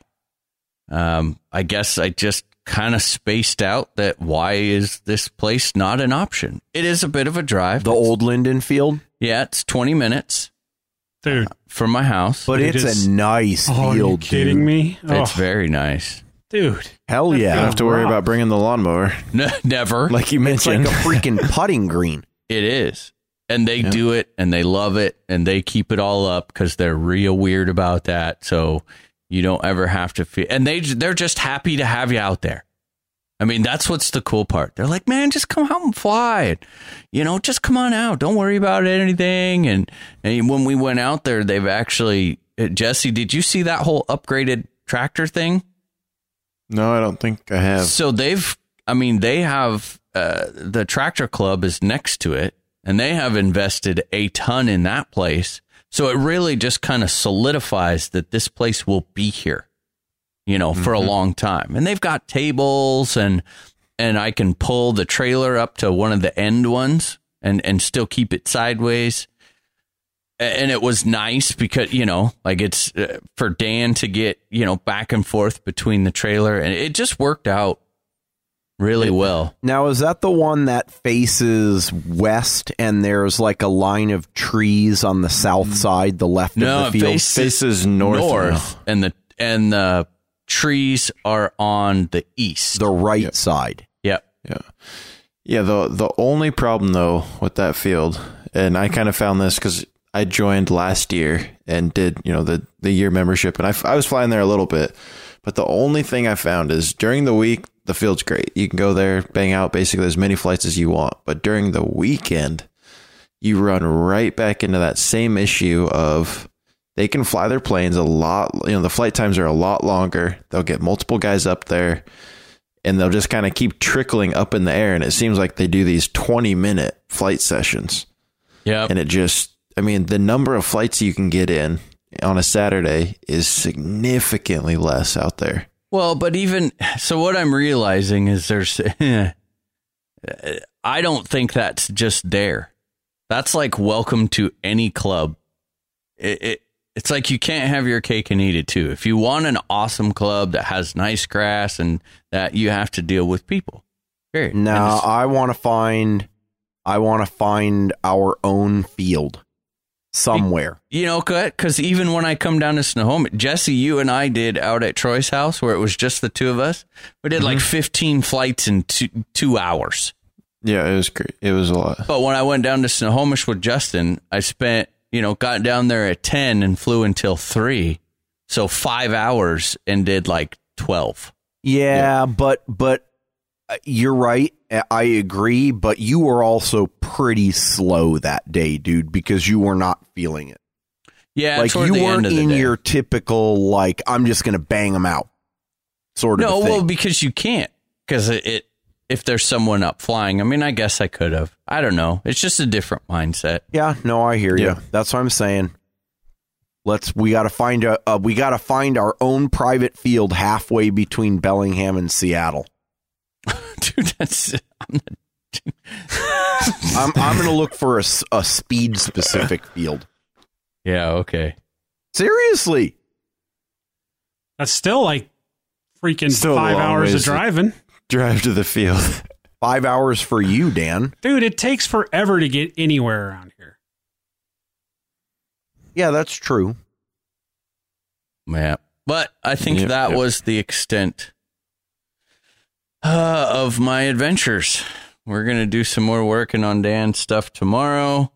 We got some... What do we got to do? We got sensors to put in. We got tails to upgrade and get the gassers all ready and for Sunday. And it's going to be a gasser smack fest. We're going to work on getting the gassers all tuned up and ready to roll. Because Nick wants to know what a properly tuned 300 feels like. Yes, one with a sensor in it that works. Yep. All righty, I guess that wraps it up. Maybe we got any news this week? We do. Oh, geez, imagine that. This week's news is brought to you by Superiosity.com. What do we got for news this week? Jesse? Nick? Jesse? Justin? Anybody? Dan? Jesse could take I have one. news. I've got some news. Oh, geez. Jesse, got you some take news. one of I'll these take- and I'll take one. of them. Sure. All right, so the first thing, we hit on this a couple weeks ago, but the Protos 380 kit, you can officially pre-order it now. And it looks like, so they're offering up a couple different things. So you got the Protos 380 with the Brain 2 Mini, and then you got the Protos 380 with the upgraded canopy and the Brain 2 Mini. So the normal one, $450, upgraded one, $500. Honestly, Nick, how does that compare with the Goblin prices? Oh, you know? I'll tell you. Yeah, he would Yes, let's hear it. It's I was actually really surprised about this. That's an expensive little heli. I mean, it's cheaper than the Goblin when you include the brain. And You get in the flybarless system. yeah, but Yep. go and look at the parts prices. So the Goblin kit is $395. Yeah. And you're looking at, what is it? It's, what did you say again, Jesse? $450 It's $450 for the standard one. For the standard one with the brain. And it's like what is it? 500 with the Evolution or whatever it's called. Yeah, 500. Okay, so you Yep. figure 75 or $100 new for a brain. If you sold it on the for sale forums, you're down to like $350 to $375. So it's cheaper than the Goblin, but the parts prices are really a lot higher than I was expecting. Like, go ahead and take a look. It's like, I don't know, 10 or $12 for a main shaft. I guess it's just going to depend on what parts break during the $12 normal crashes. boom. Because, to be fair, like, it almost doesn't matter how much a Goblin main shaft is because I've never bent one, ever. Yeah. I don't know. Well, I agree with you, Justin. but I mean, Just from typical parts prices is all I'm saying, Yeah, right? yeah. No, I hear you. I'm That'll not be saying it's interesting to more see. expensive than a Goblin. It's just, it seems like it's about the same as a Goblin for parts prices. yeah. What other 380? The only other one is the X3, right? Yeah. Yeah, and that thing's... Sorry.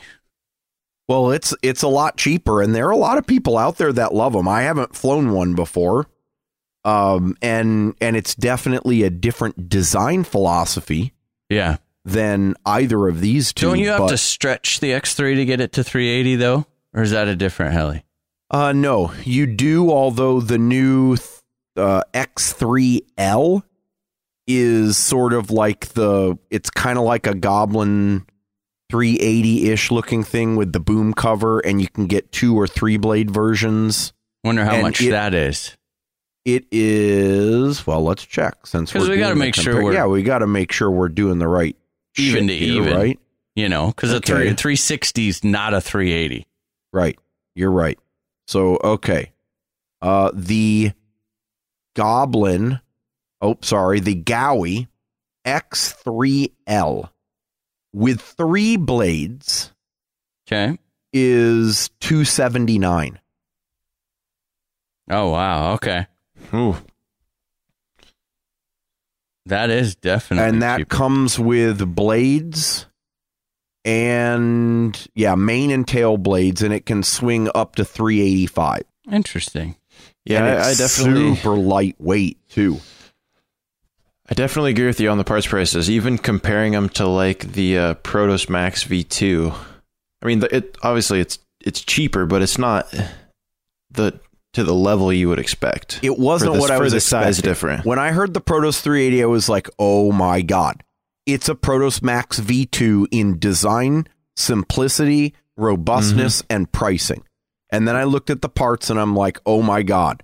It's MSH's version of a Goblin 380.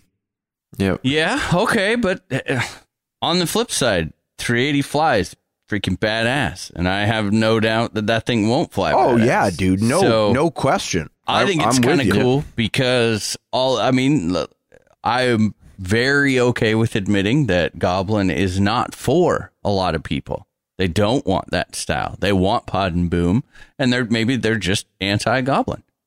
For that side of it, I think it's freaking awesome. I think it'll be interesting. Well, and just more options in general. Yeah. Keep it competitive. It's always nice to see more airframes at that size. So. Yeah. Okay, so let's see.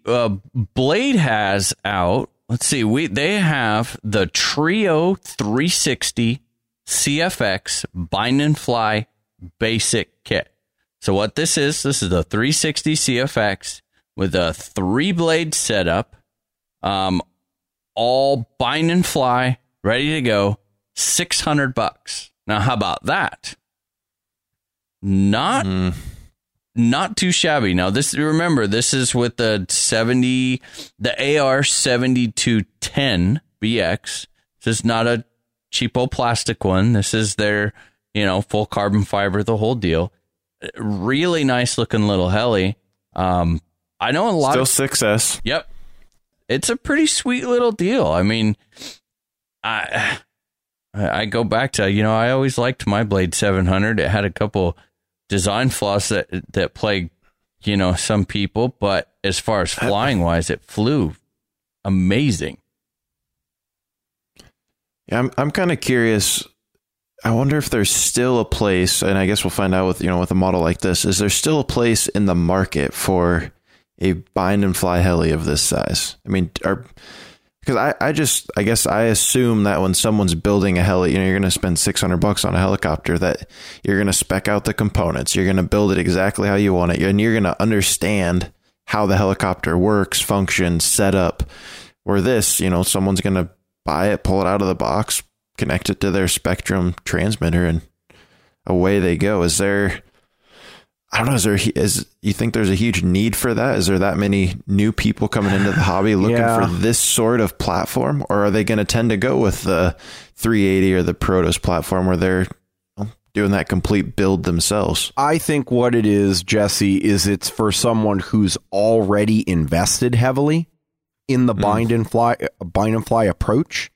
And this is going to be like one of their, new big helis.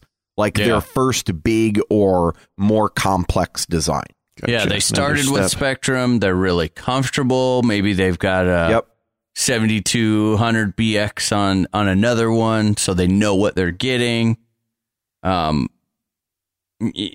I could easily see that. I think I agree with Justin. I don't know if it's a big need but you know, I could see it. Yeah, I guess the one huge benefit you're going to get with the blade is the local part support. Yeah, if you've The still guys got, that go into the hobby store going, hey, I'm about done with this, collective pitch small blade helicopter, and I'm ready to take the next step, and that's what the guy's going to sell. Yeah. No, I hear you. Cool. So let's see. So what else we got? Well, speaking of blade again, now this is back down a little bit smaller. We've got the 250 CFX. So this, again, is with that safe technology. So we're back into the recovery, the bailout portion of it, flying it in like a stability mode, which really gives you the option. If I had to go back and train someone from scratch, I'm not so sure that this wouldn't be a good idea. Having it, cranking up the stability on it and then slowly working it down, giving them a little more in control and a little more in control. I would be willing to bet that you could probably learn a lot faster like that. I think so anyway. So this has the Spectrum AR 636. Which is the gyro portion of it. It's small. This is definitely much more in the what we would consider typical blade style.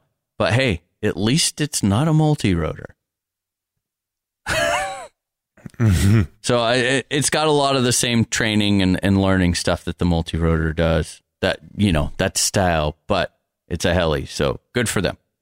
And that's all I've got. How about you, Justin? I've got a quick bit of news, speed news, not surprisingly. So last weekend, they held at a Funfly Speed Cup in Rothenburg-Görlitz, Germany, a world record attempt course, FAI course for speed flying. And Team Henslip pilot Robert Sixt has set a new world speed record. 291.5 kph, which is 181 miles per hour. And that was with a TDR2. Well, now this is pre-stage. Full pre-stage FAI style 200-meter course. 181 miles an hour with a TDR2. A pod and boom. And for reference, Miles Dunkel had the previous record at, I believe it was 286.5 or, high 170s in miles per hour on a Diablo speed last year. So what is to do a world record like that, what is the timing system requirements? They use a camera system that has been proven to be reliable. Basically, it hits 100% of the passes on a regular basis, and it has to time down to a millisecond, I believe. And then they have both timing judges, pre-stage judges, so they will disqualify you if your altitude is outside of the 5 to 35 meters. Throughout pre-stage or the regular course, if there's any appreciable dive. I mean, it's basically taking all of the rules that we typically do at our speed cups here in the US, but enforcing them super hardcore. So there's no leniency. If you've got a little bit of a dive, you're done. That run just got nulled. That's fast. That is fast. Yeah, dude. Super fast. Now, for some people who are wondering, because I've already gotten pinged a number of times on this, it is a TDR2. It has a TDS canopy on it. So what that means is it closes out a little bit more in the back than the stock TDR2 TDR2 canopy, but it doesn't have the fully shrouded tail boom system with the vertical fin and the rotor up out of the rotor wash, the main wash. So, it is pretty much what you can buy stock for a TDR2 from Henslip. and they hit 181. That's just nuts. There you go. There's your goal. You gonna hit it this year, Justin? Gonna hit it this year? I would be happy if I had one run average of 290. That would be great. And it's not, I mean, this is, most people that make good runs wouldn't necessarily make it in a world record attempt because of how clean you have to be. But yeah, if I could hit a 290 average and one run over all the competitions, that means I would be 180 miles an hour. Speak American, man. That would be great. America. It's creeping up, man. Few miles an hour each year. Another couple of years, I know someone's going to get to 200. That's nuts for a helicopter. Well, I don't know if it's really news. It's more of a commentary. I actually, observation maybe. I don't know if you guys got that email. I know Nick kind of ignores them or doesn't even get them. I'm not sure. Justin, I know you get them and occasionally you read them. For the most part, I think you do. Did you happen to get that email from the AMA last? It must have been Thursday or Friday. No, could have been. It was earlier this week. So, I don't know, Tuesday, Wednesday. It's whenever we went to that ball game, Nick. I don't remember what night that was. Oh, yeah, I remember this now. So, just to kind of refresh your memory, Justin, I'm sure you might have glanced over it, maybe not, but... Yeah, I know what one you're talking about. So, the AMA releases this on their blog, their governmental blog, they're praising themselves, talking about how their education system's really working because the number of drone sightings has been decreased. Yep. And how they're just totally going like really patting themselves on the back. Right? Yep. Did you happen to read the comments left on that blog? Oh, by like AMA members? Yes. No, I didn't. Okay, there's a guy named Frank M, right? Okay. Want to talk to this guy. He's an analyst in his real world job. So he deals with numbers and analyzing this and statistician, whatever they're calling him, right? He proceeds to lay a mushroom stamp right on the forehead of the AMA, talking about how, well, I mean, he points out like 5 bullet points on how this is just absolutely an incorrect data set and just lays it out, and I'm not going to pretend to go into the details because, frankly, I'm just going from memory, but proceeds to just point out how, they're comparing summer months to winter months and and he's pointing out, 298% increases over the last year or two in drone sighting in various states and just lays it out. Puts a mushroom stamp right on the phone. They actually responded to him. Oh, really? Yeah. And they're like, well, actually, and they named 3 states. I know Texas was one of them. There's a couple others. And so they're talking about how, well, they're like, well, this whole summer, or, the winter, summer flying really, because if you look in states that are in the South and they name 3 states, you'll see that there's a decrease during those months because they were comparing like from January or from December to like last month. Yeah, they were basically saying that look at over the last, all of the last 3 months or 4 months, they've gone down. Well, it's like, well, no shit, because it's winter. It's wintertime. And so when this guy just put the biggest mushroom stamp on them of all time, they came back, well, it's not winter everywhere, like places like Florida and Texas and all of this. So go ahead, Dan. Now, yeah, and so he's like, oh, interesting. I actually went and looked those stats up, and then he nails them again. I mean, he puts a double mushroom stamp. I mean, like, bam. Here, you want another one? Keep it coming. I mean, he's like, I looked those stats up, and he gives the stats on how they've increased and yada yada yada. And basically he ends it with something like paraphrasing. He says something about, you guys patting yourself on the back or something to this effect. It's just making you look like you're losing credibility day by day because you are taking these numbers and just completely scrambling them up to make them look to make things look like you're actually doing something. Yeah, it was. I don't read much of that stuff, but when Dan said, dude, you got to read this, like I read through the whole thing because it was just, you actually felt embarrassed for them. Yeah, I couldn't believe they responded to the guy. They should have just left it be. Now, for those of you who are interested, most of us get those emails. Some of you, I choose to let them come through. I know you can unsubscribe to them or whatever, because I do read them when they come through, just to see, kind of keep an eye on what's going on. But if you have it in your spam box, or if you have it in your inbox still, I would encourage you to check it out. It's just literally, if the show releases on Monday, it would just be within the last 7 days. So take a look and just watch the AMA get humiliated in true fashion. I mean, it's incredible. That's, I mean, you know what? Good for him. For you know, having the background to dispute what they are saying, and for actually spending the time to go and do the research to be able to counter that data.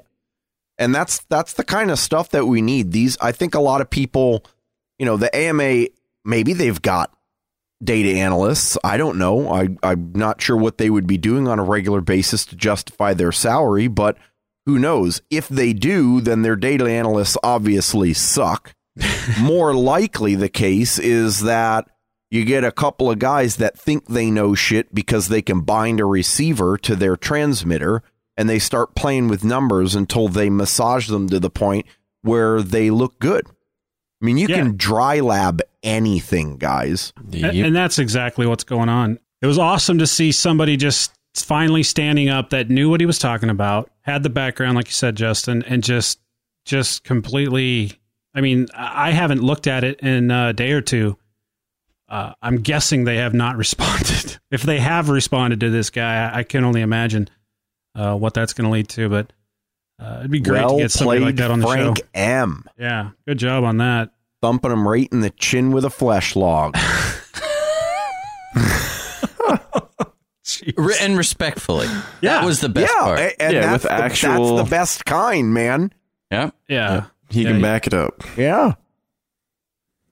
Let's see. I think that's it. There is one other little bit of news that I think I kind of surprised Nick with. It's got really nothing to do with anything other than I think I'm going to give the Oxy another go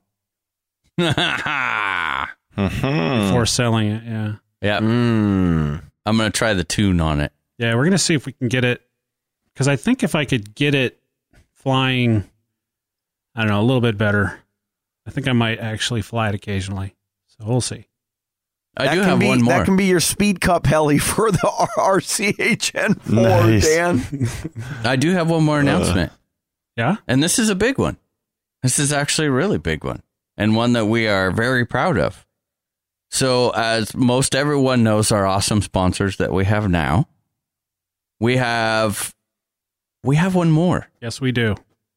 And we have an awesome company that we are very proud to not only have them advertising with us, but, you know, we kind of we've got a little bit of a unique situation in that we are blessed because we all pay our bills other ways, that we can kind of pick and choose who we advertise with. And we're just doing this for fun. So it's nice to have a company come along that we're like, heck yeah, we love what you're doing. This is just a great idea. Well, I would like to give a big congratulations and thank you to MSH USA.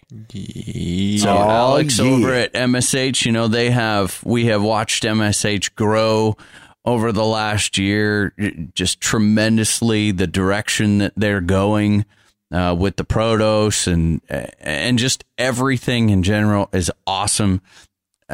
People talking, oh, the hobby's dying, whatever. Well, no offense, but not any of the people that we deal with. And it's just great. The customer support's awesome. He's very active. And that's something that's really important to us. That people who get these helis, and they're, you know what? I'll be damn if they're not great helis too. See Jesse out there. I know, Jesse, you've just had a blast with yours. Lots of flights on it now. And yeah. It's just been reliable, been a great flying heli. So I'm excited that we were able to have them support us and they're sponsoring the show. So yeah. awesome. And one thing I'd like to add to that is I can't really speak for the heli because I've never flown one. Just seen Jesse's. But you've seen the canopy mounts. I mean, that kind of that in itself, absolutely. Yeah. But on a And the serious 380 has the same canopy mounts. excellent Sold. choice. On a serious note, though, one thing that I really appreciate about Alex is his enthusiasm for the hobby, and the guy is passionate about the hobby. I mean, we've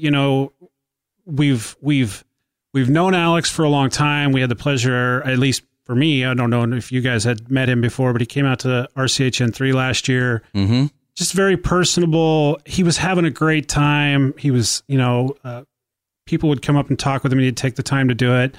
Those are the kind of guys that we just really take pleasure in being associated with. And, I've talked to Alex many times on the phone, through email, stuff like that. He's just one of the good guys, right? And that's awesome. And that's one thing that we, as Nick said, that when we're kind of deciding what we are going to do as far as who we're going to associate ourselves with advertising, that's one of the things we look for, because he's not only passionate about the hobby, but he really enjoys what we do here. And we've seen it. We don't always, as typical, we don't always agree with each other, right? Because we've had differences on the forums where a technical topic, whatever. Oh yeah. But that's great. And that's the kind of person he is, and it's just a fantastic opportunity for both of us. I'm really looking forward to it. It's cool to be able to have someone. I think it's a unique situation. You've got someone that's behind a product that really knows his stuff. I mean, Yes. this is the guy, he's the one who you're dealing with part support, but guess what? He's also the one that is out there absolutely annihilating these machines when they're being tested. It's the same guy. So that I has think a direct input on parts design, And he upgrades. can fly the shit out of that shit, dude. Yeah, yes, he can. Yes, he can. So I think it's awesome. Couldn't be any happier for him. And, once again, thank you to all of our incredible show sponsors. We just, we appreciate you guys so much. It gives us the opportunity to keep doing this every week. This week's news is brought to you by Superiosity.com for superior quality web and mobile development and design with a 100% money-back guarantee. That's always on schedule and budget. Get the most from your website from www.superiosity.com or www.dudemanlarry.com. Not kidding. Check him out. So we're gonna start this topic off with a listener question. So bear with me because I'm working the board today, and I'll probably screw this up, but I'm gonna play a listener question really quick. Okay. And we will 4-finger swipe, huh, Nick? There it is. 4-finger swipe. 4-finger swipe. Did it. I Nailed call it. this one the 4-finger swipe. Let's see what we got here. Hi guys, Alistair, citizen number 65 from Edinburgh, Scotland here. I have a question for you that I hope you can help me with. I fly a Gaui R5 on 14S with a King Kong 3 Pro ESC in it, and unlike Contronic, I don't have a Mode 1 reset, Mode 4 thing that I can do. The Xnova site has guidance for my 45-30-525, but I would like to better understand optimizing timing and PWM for the best performance, especially for speed. Thank you for all the fantastic podcasts and giving us all something to enjoy for the days between flying. Cheers, Alistair. All right. That sounds like one for Justin. That's a Justin one. Yeah. Right? I was gonna say, wonder where this So, one's first of all, Alistair is a good friend. We talk a lot. He has been getting pretty big into the speed thing, which is awesome. Hooking up with the R5 and having a blast with that thing. And it's interesting because he says he's using the King Kong. I think he's the only person that I know of that is using the King Kong for speed, which is not a problem. I guess, frankly, I haven't heard a lot of people using the King Kong, but I'm glad to hear that it's working out for him. So, every ESC and motor manufacturer is going to have a different recommendation based on the testing that they do. And each ESC deals with things a little bit differently. When you think of the PWM and the timing, what you want to think about, Alistair, is basically PWM being the frequency of the pulses to the ES, or from the ESC to the motor, and then the timing is how many degrees off the phases of current pulse are that are driving the motor itself. What you tend to find is that as you increase your PWM, you are going to run a little bit warmer, but you will also have a little bit more power. Now, that said, in all the ESCs that I've flown, and I haven't flown a King Kong, 8 to 16 kilohertz on the PWM seems to work perfectly fine for all of the motors. Scorpion, X-Nova, let's see, what else do we have? KDE, all the big name motors seem to work out perfectly fine with the 8 to 16 kilohertz. I don't feel like I need to do any more than that. I don't need any more power out of it. They're already super powerful. And they get pretty toasty in speed, as you already know. Hold on. Go ahead. Yeah, let's pause with the timing thing, because I want to throw in some. So from my experience, Justin's dead on. It seems to me much more. I think we're kind of starting to creep into a new era of technology, maybe, because in comes Hobbywing, and now we're running 32. I'm glad you brought that up. I was going to mention Nick. And that's our default settings in the Hobbywing. And I have yet to have any problem with any motor that I'm flying on every class and every size, with the majority of my ESCs coming down very, very cool. Yeah. So this, to me, and Justin, please correct me if I'm technically wrong, because I did not ask you this question ahead of time, but this is my perception of it. This is very much so a function of the speed controller and what it can handle. Apparently, and I'm just saying apparently, some speed controllers are able to handle the higher refresh rate, which the motors, it's not a case of can this motor take this refresh rate. Is that correct? No, you're absolutely it's kind of like correct. Voltage. Motors don't care about voltage, despite what everyone thinks. It's a function of how the FETs are switched in the ESC. Yeah. And on the Hobbywing, it's interesting, Nick, because you're right. The default's set at 32 kilohertz. And when I first got the Goblin 380, I got a 50 amp V3 on there. I love that ESC. It is just bulletproof. And I originally set it up and I'm like, that's weird. 32. Why the hell did they choose 32? So I went back down to 8 and 16. And what I noticed was that the governor didn't perform all that well. Mm-hmm. So, and then I did a little bit of reading, and apparently, the 32 kilohertz is what the Hobbywing guys have chosen as an optimal for their governing setup. Now, I can't speak to how it performs if you run it on an external governor. I'd imagine you've probably got a little bit more flexibility than to change that around, but I still keep it. You still keep it at 32? Yeah. It's just, it just works. So I think what we learned from that is feel free to experiment, but just understand that the higher you go, don't get too caught up in the numbers, especially I think in speed where you're really trying to squeeze out. If you want more motor power and you feel that you need more motor power and you have some ESC temperature room to work with, don't be afraid to experiment and slowly start increasing it. Just keep a good eye on your speed controller. Yeah, and I think it's probably the last few percent, right? Like at the end of the day, you're best running the setting that your ESC manufacturer recommends, or in your case, Alistair, motor manufacturer recommends with a given ESC, because those are the ones that they've tested on the bench under hard load and it works.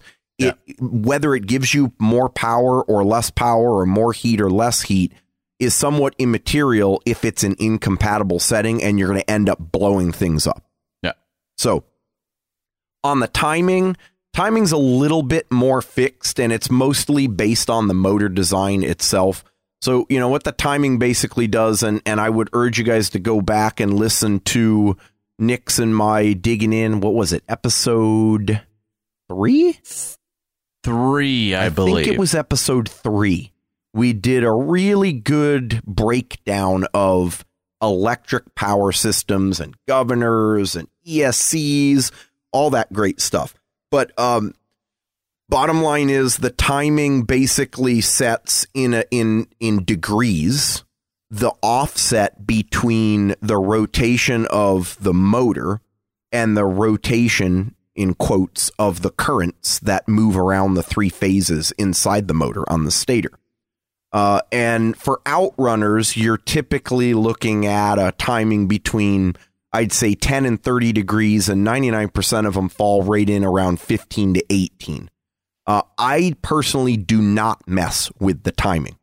And the reason is because it, as I said, it tends to be specific to the motor. And if you get too far away, you can run into situations where the timing is either too advanced or too retarded.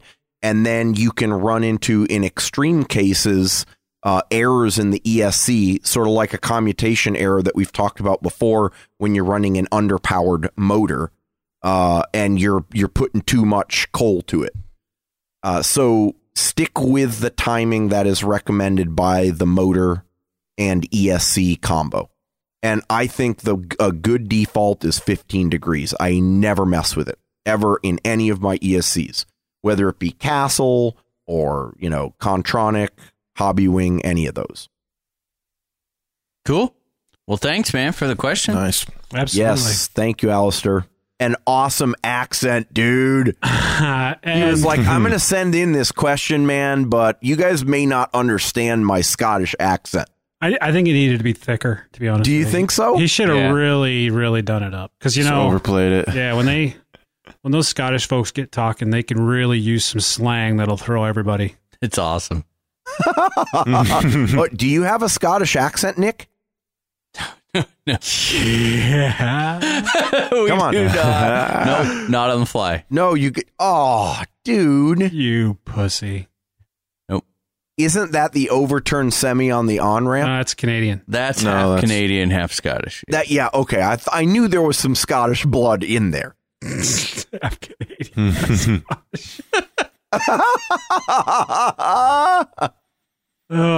So, yeah, listener questions. We love them. We absolutely love them. Questions at rchellynation.com. Don't be shy. Don't be shy. Everybody has a way to record questions.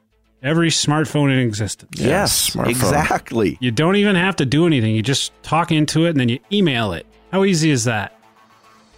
Send them up and we'll do our best. Questions at rchellynation.com. Absolutely. Good blade has personality, has soul, has attitude, has performance, and it's got character. When you finally find that blade, there's a connection. There's no better feeling than being able to get that blade and find sizes for all your helicopters. That's why Switchblades just make sense.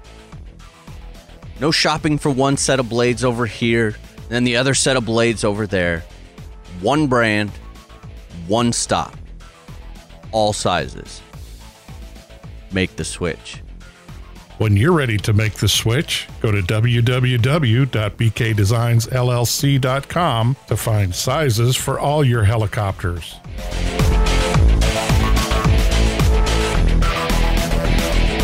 So we mentioned, I gave a little bit of teaser earlier in the show. We were talking about the UI sensor for the V control. And we're going to talk a little bit about telemetry stuff. Do you need it? Do you need to geek out with it? Who needs it? Why do they need it? Justin needs the data. Needs the data. Data. Gantt charts. the whole 9 yards. Gantt charts. What the heck? He's just pulling shit out of thin air, man. Yeah. That might not be the right type of chart. Do I look Charts. like a type of person that builds a schedule, Dan? Come on. Yes. You can put my data in my Gantt charts and my rubical graphs. In my pie chart. My pie charts Pie chart. and line graphs. Then I crunch the numbers. I love the My crunching of statistical numbers. database. Crunchy numbers. Crunch. I get it. So I've used a little bit of telemetry in my previous job, and I had very specific reasons for it. When it's in particular looking for problems, I never really, I guess, perceived a need, or need is maybe the wrong word, a desire for data when it comes to the RC helicopters, because with a job, it's one thing because you need to know what's happening. And with helicopters, it's a hobby. Do I really want to spend time, going through numbers? And I've always been, no, I don't want to do that, because I'm not really a new gadgety kind of guy. I like old reliable. And once I get familiar with the system, I fight it tooth and nail to try something different because it's working for me. But then I hear Nick and Jesse and Justin say stuff like, you don't know until you just don't know what you don't know. That's You right. don't know what you don't know. So this, I guess for the helicopters, this UI sensor is kind of my first, other than some very basic telemetry with the Futaba just for RX packs, just to kind of keep an eye on what they're doing, which I found useful. And was using it for, I guess, the gassers as well with the V-Control, right? I got to kind of play around with it a little bit the last few days. One thing that I really think I like, although I haven't been using it a lot because I just started using it, is that it's nice to not have to set a timer, I guess. Yes. A 5-minute, 30-second timer, 6-minute, Hell whatever. yes. And it's nice to know that you're just using the battery to its fullest based on your parameters, however you want to, however you choose to. And it's not about when the timer goes off. It's about when the battery's ready to be done for that flight. Yep. And I actually, for the first time ever, holy shit, look at the size of that moth. I just saw that. Oh my God. Mothra just flew around the corner, around the big blanket we've got hanging up, and I was literally counting down in my head in 3, 2, Get away from me! Wow, dude. it's big. Not So sure many- if moth or sparrow. Dude, where is it? Where is it at? I don't know. It's on you. Oh, here we go. We're not going to be able to get through the show now because Dan's going to be afraid of On a being attacked. moth hunt. Dude, it flew just past. I do not see it, so that means it's on me. Did you feel the breeze, Dan? Anyway, Or do you feel it right now now? where was I at before? I guess if I can't see it, it's put it out of my mind. So, oh yeah, I remember. So today, I guess it was today. I kind of started noticing, and the numbers don't mean anything to me because I haven't been keeping track of any of this stuff. But you get a little flight report at the end of your flight with the V-Control, and it gives you some information, which, as I said, as of now, doesn't mean a lot to me because I really have no perspective. But it was interesting, which, it's a start, I guess. It was interesting to see, what was the max draw? How many milliamps did I use? What was the wattage? You know what I mean? How long was your flight time? How long was the flight time? And How I actually long? said Yeah. something to Nick. I noticed as I was getting more comfortable with the helicopter, the flight times. I remember, Nick, I was telling you the flight times are starting to get less. Mm-hmm. Getting a little more aggressive with the helicopter, using some of that energy up. Yeah. Am I going to do anything with it? I don't want to say I'm not going to. I might, but Well, you already are with using it as a timer. No, that's it. no. Just But get it. I mean, It's yeah, but that's real base. I mean, you're that's like, already using it. I though. am. I agree with that. But all this other information, that we're about to talk about. I don't know for me if it's something that I will. I guess one question I would have is using it, even in the maybe limited capacity that you are, using it as just a timer, does that justify putting it on your helicopter? Oh yeah, absolutely. Just that one feature. You're using it, you installed the sensor and it's working for you. It is. And I agree with you 100%, but it's kind of like, I often wonder, why do I have an iPhone? I use it to call people, and some guys use it to its full potential. It's got every damn thing you could need on it, right? I think you're using, there's a difference between using it and logging it and keeping it and storing it. You're using more of it than I think you even realize. What you're not seeing is that when you plug in your battery, everything is happy. But guess what? That same telemetry data, if you plugged in a battery that wasn't charged, would tell you, hey, I'm not charged. And you go, oh, shit, whoops, wrong one. And you swap it out. So there's that telemetry working, even though you're not doing anything. Yeah, and I get that. It's a convenience, right? None of it's necessary. Right, and that's kind of what, I guess that's what I'm getting at. I mean, because that actually did happen, because I didn't bring a cell checker to the field with me today. And I was like, I think this one's charged. Plug it in. Don't even slide it into the heli. Just plug it in, turn it on. Oh, no, it's not charged. So go on to the next battery. Yep. That's a good point. I rarely use the cell checker anymore. I mean, never leaves my field box you just anymore. plug it in and the radio will tell you.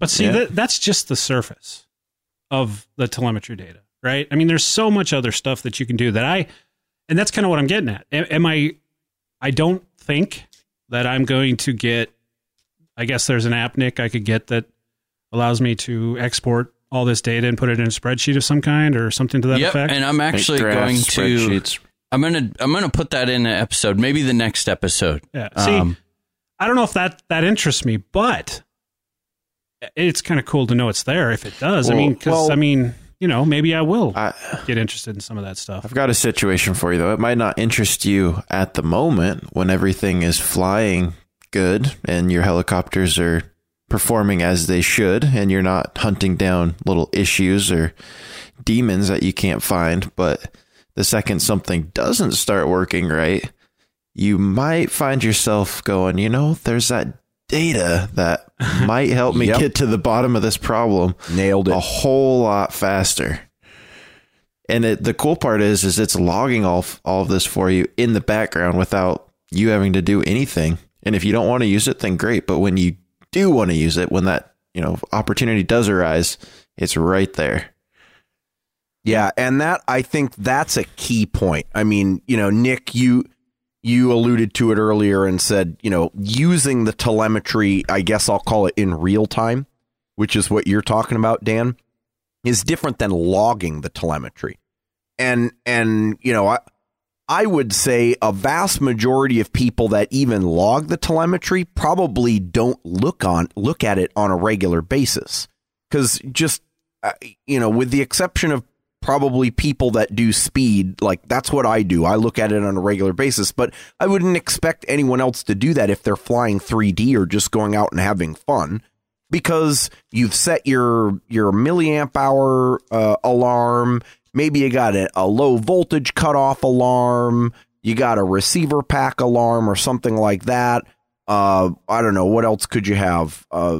You could throw a timer in there if you really wanted to, but it doesn't do anything for you. And beyond that, who cares? But when stuff goes wrong, like Jesse said, it is invaluable.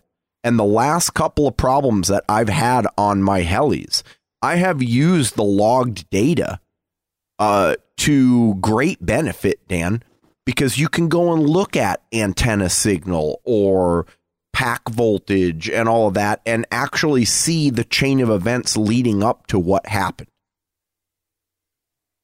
Yeah, I get it. I do. Maybe I am using it more so than I realize I am. But I mean, just the simple, it feels very basic to me, I guess, the UI sensor. I mean, as far as what I'm using it for, but I guess maybe that's the whole point of it. Yeah, Mikado does a good job of implementing it in a very natural fashion, and it kind of sets up all of the stuff that they think that a 3D heli pilot would want to do, and just kind of does it all automatically. Whereas, like, you know, in Justin's case with the Jetty system, it's much more like he really gets in and tweaks it and sets it and does everything how he very specifically wants it to.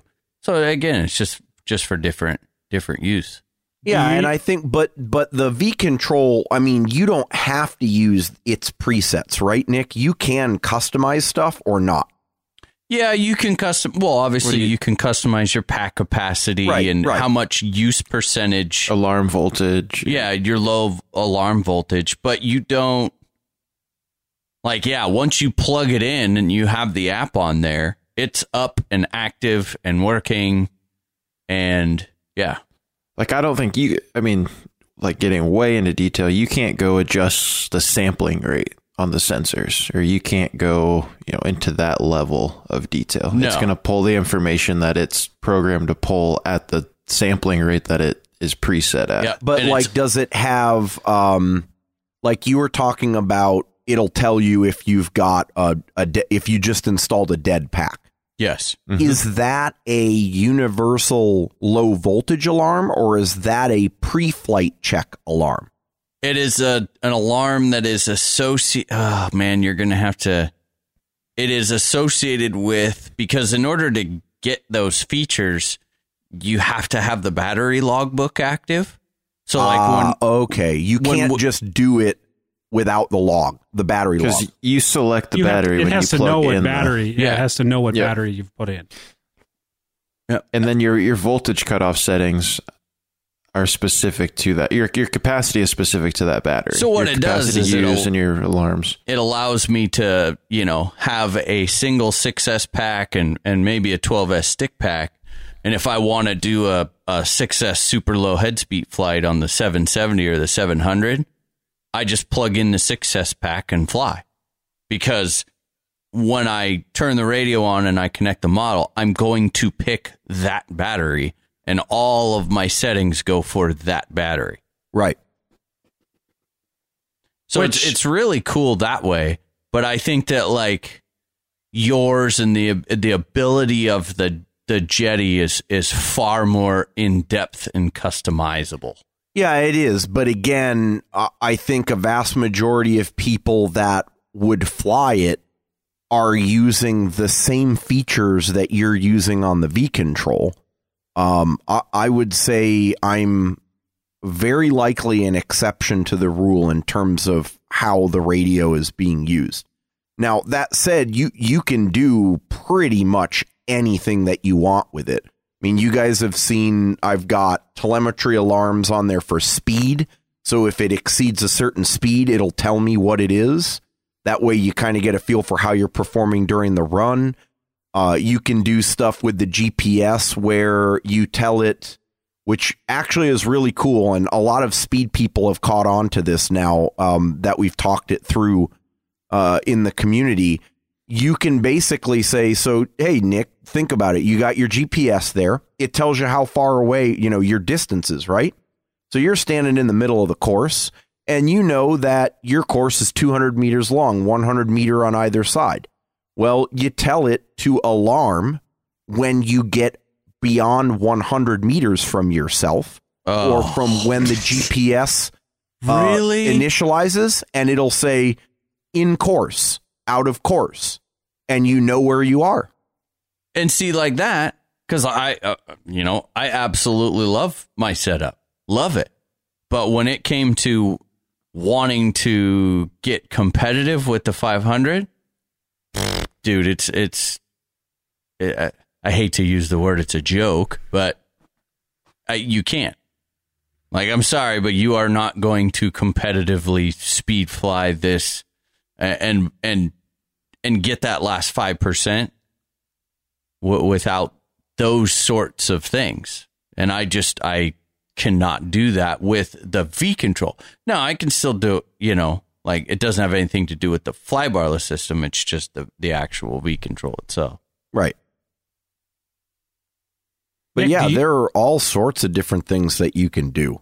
Do you, Nick and Jesse, do you guys use any of that data for anything other than kind of what I'm using it for? Well, I mean, for the V-Control data, the telemetry data that you're getting?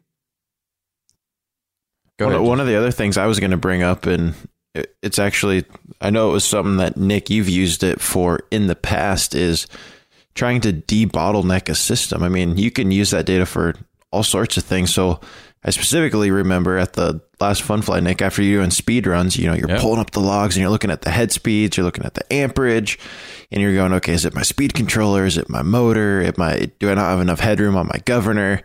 You're essentially using that to optimize your entire power system, going, okay, if I'm going to make some sort of investment in the helicopter to make it perform better, this could be speed or 3D, where specifically am I looking to make that investment where I'm going to get the most bang for my buck? Because as we discussed in previous episodes, going to 14S might not be it. It might not be where that big gain is going to be for you.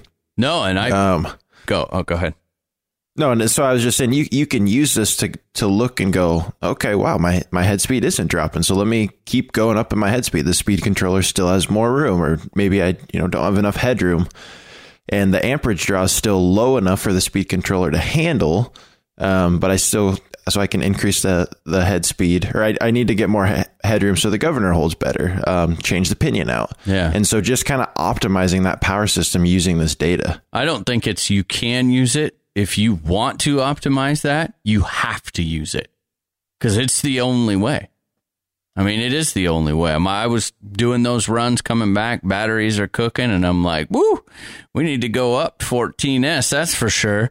And I bring up the logs, and again, I'm using the V-Control Analyzer app, and I am going to... Again, I'm going to get into that one more and kind of almost do a little bit of a review on it. But in my case, I pulled that data up and found out that while my packs might not last long, they were not the bottleneck in my speed. I mean, my voltage was holding good. My head speed was only dropping like, oh my gosh, it was like 100 RPM on full pull. And I could see where my throttle output was to see where the governor was. Like that was flawless data coming back. So I knew that my setup was very optimized, and I, quickly was able to establish that I was not going to gain speed by going up to 14S. I was not going to gain speed by, doing anything else. So it was awesome. But yeah, but you can, Nick, I just want to point out, I mean, you just used a speed specific example, and that's an amazing example. That's how I use it as well. But that I don't want people to leave the conversation thinking that, oh, well, we're still talking about speed. That's where all the telemetry stuff really has value. Not at all. You can use that same methodology for your 3D machine. Yep. I still do. And absolutely. I got an email last week. Someone was like, wait a minute. Did I hear you say you're putting a 130 on a Goblin 700 competition with 710s? Are you aware that has 12 gauge wire on the front of it? It's like, yep. Yes, I am. And you know what I'm going to be looking at the whole time? My telemetry data. I'm going to be looking at the max current that I'm pulling out of this setup. I'm going to be looking at all of these things and watching it to find out, because otherwise it's just speculation. Yep. And now you're not flying blind. So that's no longer do you have to spend that extra 150 or $200 on the next size ESC up, because you don't really know what it's going to do, but you want to play it safe. Yep. There's a lot of stuff that comes into play. A lot of stuff. A lot more than we really realize, And if you want to kind of dance that line, the telemetry data is, the only way you can do it accurately. Let me ask you guys this. For somebody to get into and start appreciating any type of telemetry, does it mean they have to get a Jetty, or does it mean they have to get a V controller? There are other options out there to get this data. Well, Yep. Yeah, I mean, there absolutely are. Almost, it seems like Spectrum has some of their own, and definitely some of the systems are far superior than others. And I'm going to, might as well. I'm going to throw, V-Control has an amazing setup for the way that it interacts with the radio. How about that?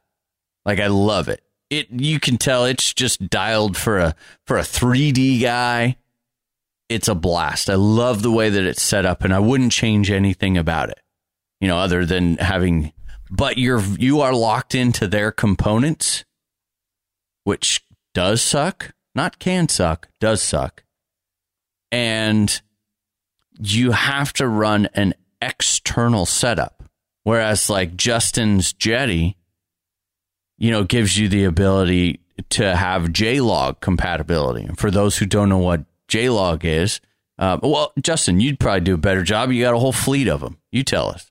Yeah, JLog is basically a third-party device that allows you to take data from a variety of different devices, all sorts of ESCs, Castle, Contronic, Hobbywing, pretty much any ESC or other device that has telemetry built into it, or separate sensors, and it basically takes all of that data stream and converts it to something that can then be read by the specific radio that you're using. So in my case, it's a Jetty, and I take the JLog and I plug it in between the Cosmic and the receiver, and it acts as the middleman and translates all the Cosmic specific data into telemetry parameters that I can then look at in real time and log on my radio, like motor current, voltage, RPM,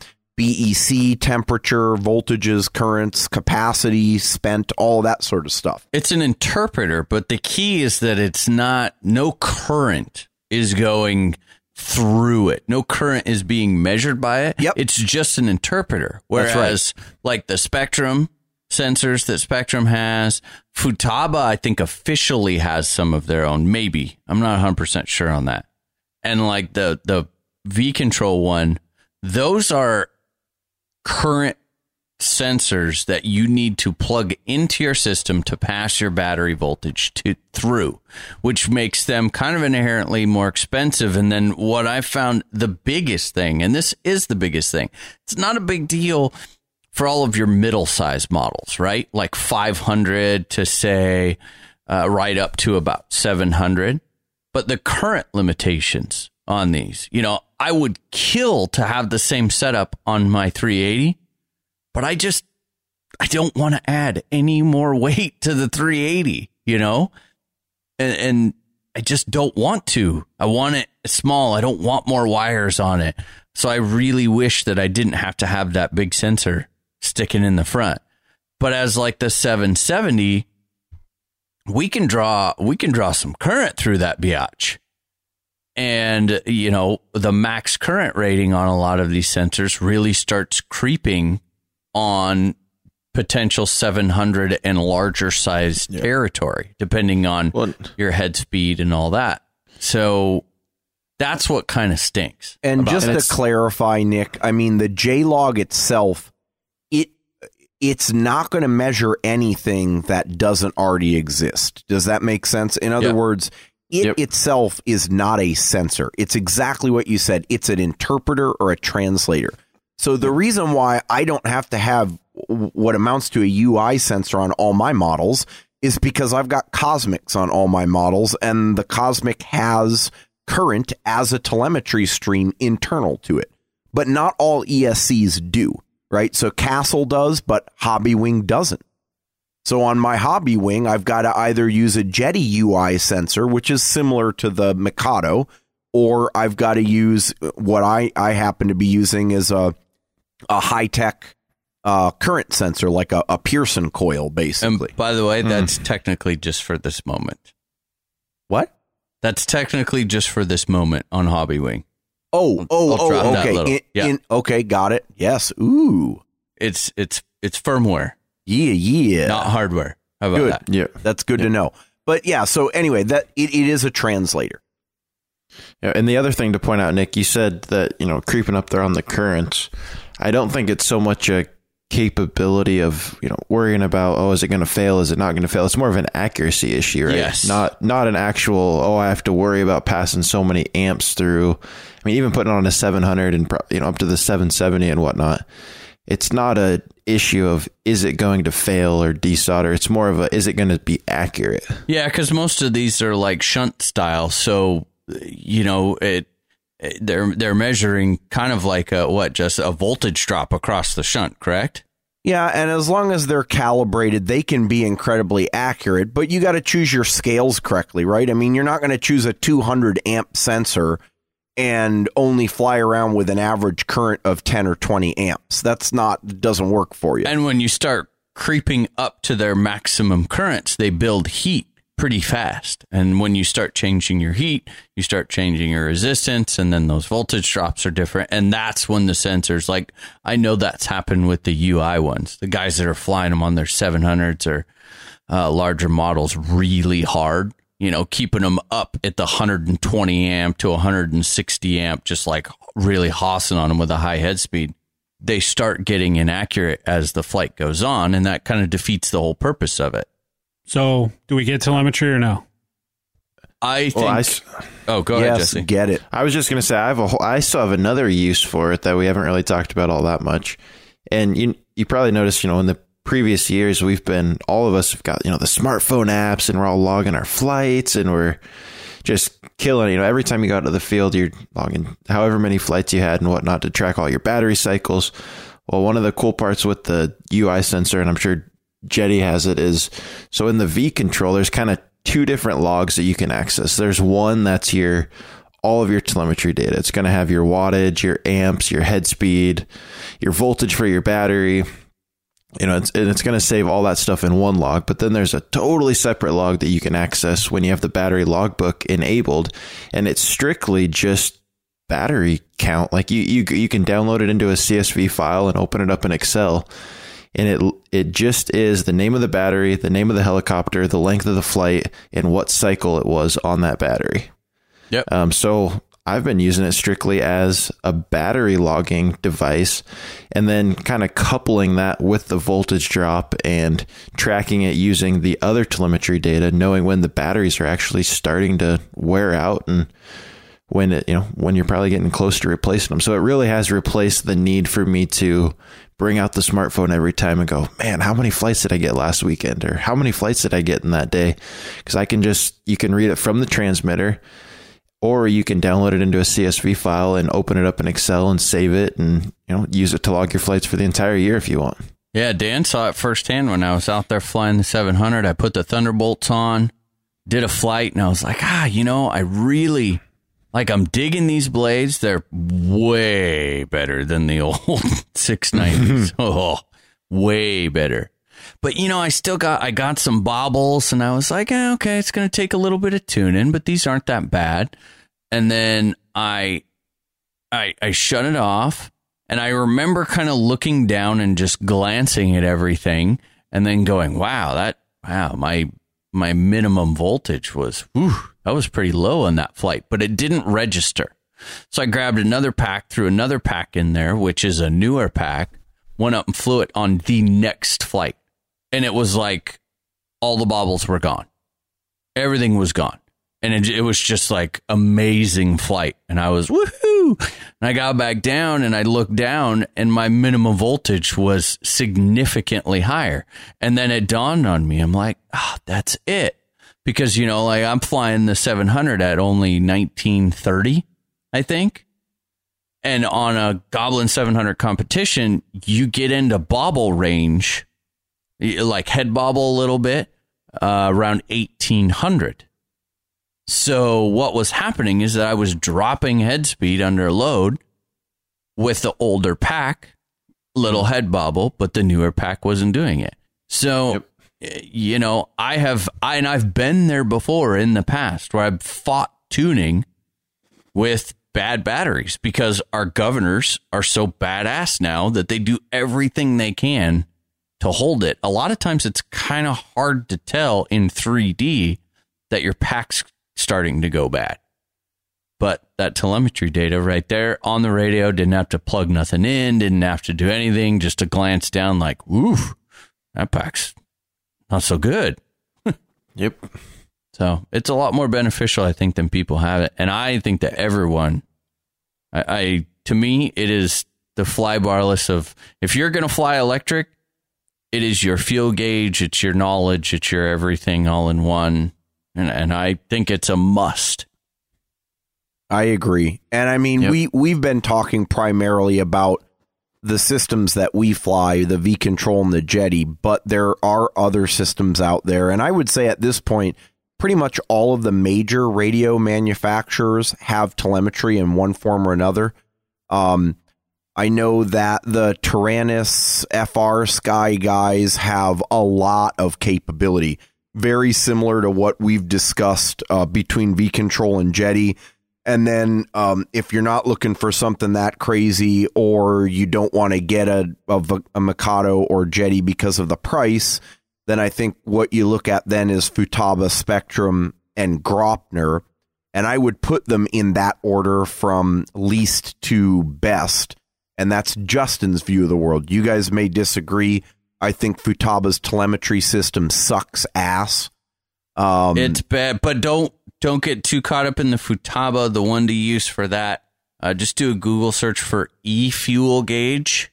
Yeah, for milliamp consumption specifically, right? Yeah, and you'll end up on a Swedish site, I do believe. Yeah. And that is a kind of a proven setup that works. I know there's a couple of our listeners that we talk with on a regular basis that use it to get that. So it doesn't have to be actual Futaba brand. Just throw a post up in HeliFreak if you have questions, or if you have a system. Like, we just know what we hear for the stuff that we don't fly. So if you say, wow, you know what, I want to open my eyes to this whole telemetry world, throw a post up in HeliFreak in our forum and say, hey guys, I'm flying this radio.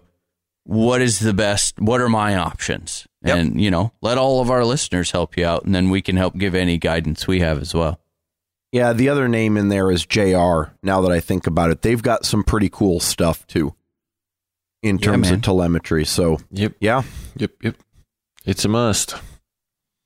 It's nice. Oh, whatever.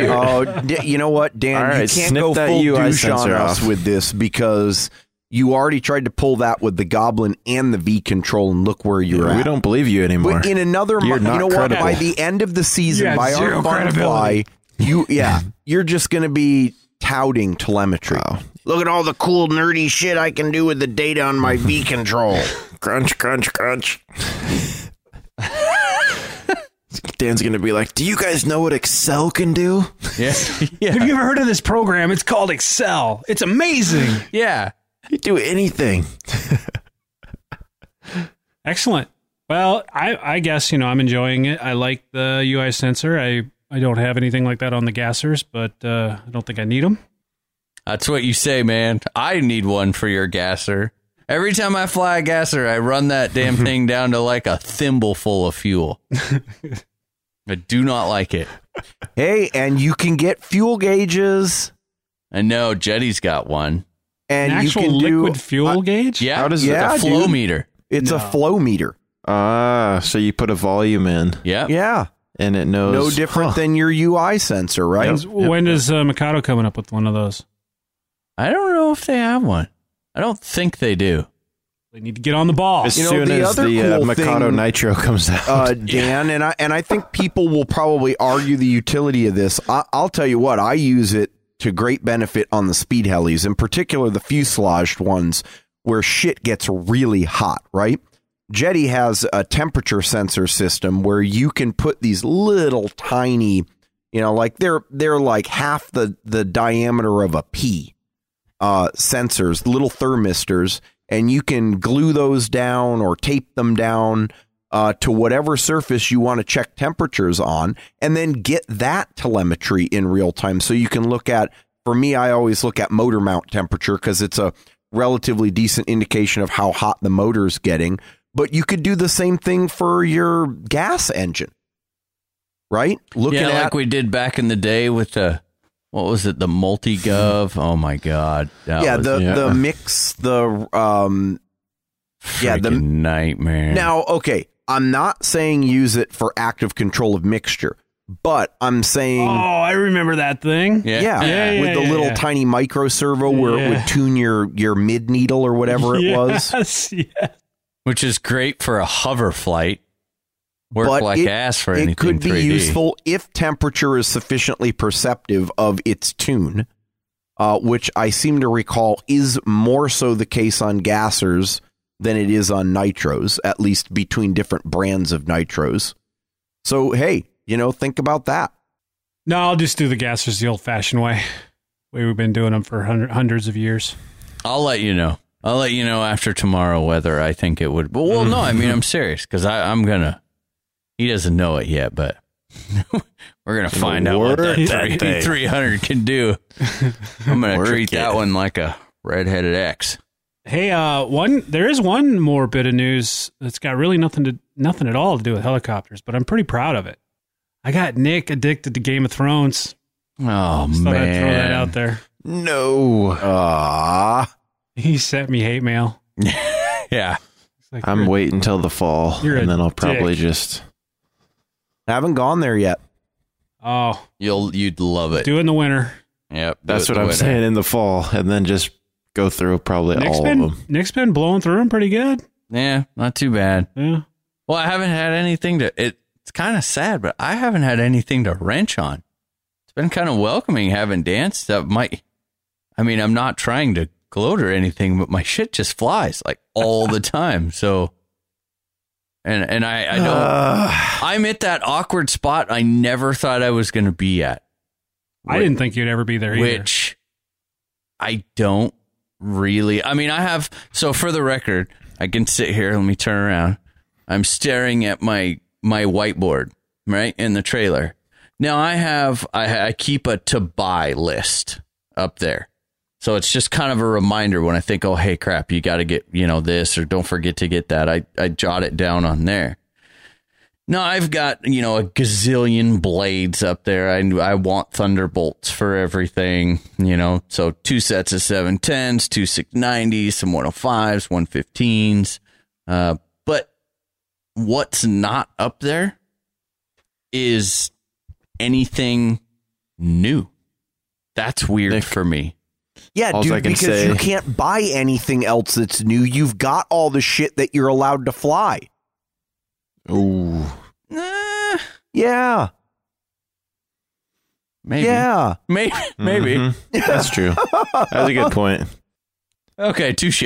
All I can say though for the not wrenching and stuff just flying is welcome.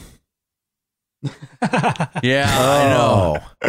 Yeah. Welcome. It really is. It's an awesome... Because that's honestly where I was with the 7HV and the Kronos, and I feel like the Protos is right there too. I mean, you're now there with the Protos. I mean, N7's there. The N7 is more than there too. As far as nitros go, geez, minimal maintenance. So, yeah, welcome. Well, if you're needing if you're needing a project, I could leave my Align 700N here for you too. You can rebuild my Gaui. Can I fly it? Oh yeah, you can fly it. 'Cause that was a fun heli. I don't think much needs to be done to it. Justin is so far out of this. It's not even fun. Dude, it's like that nitro won't come back together until the winter. I'm on full speed at this point.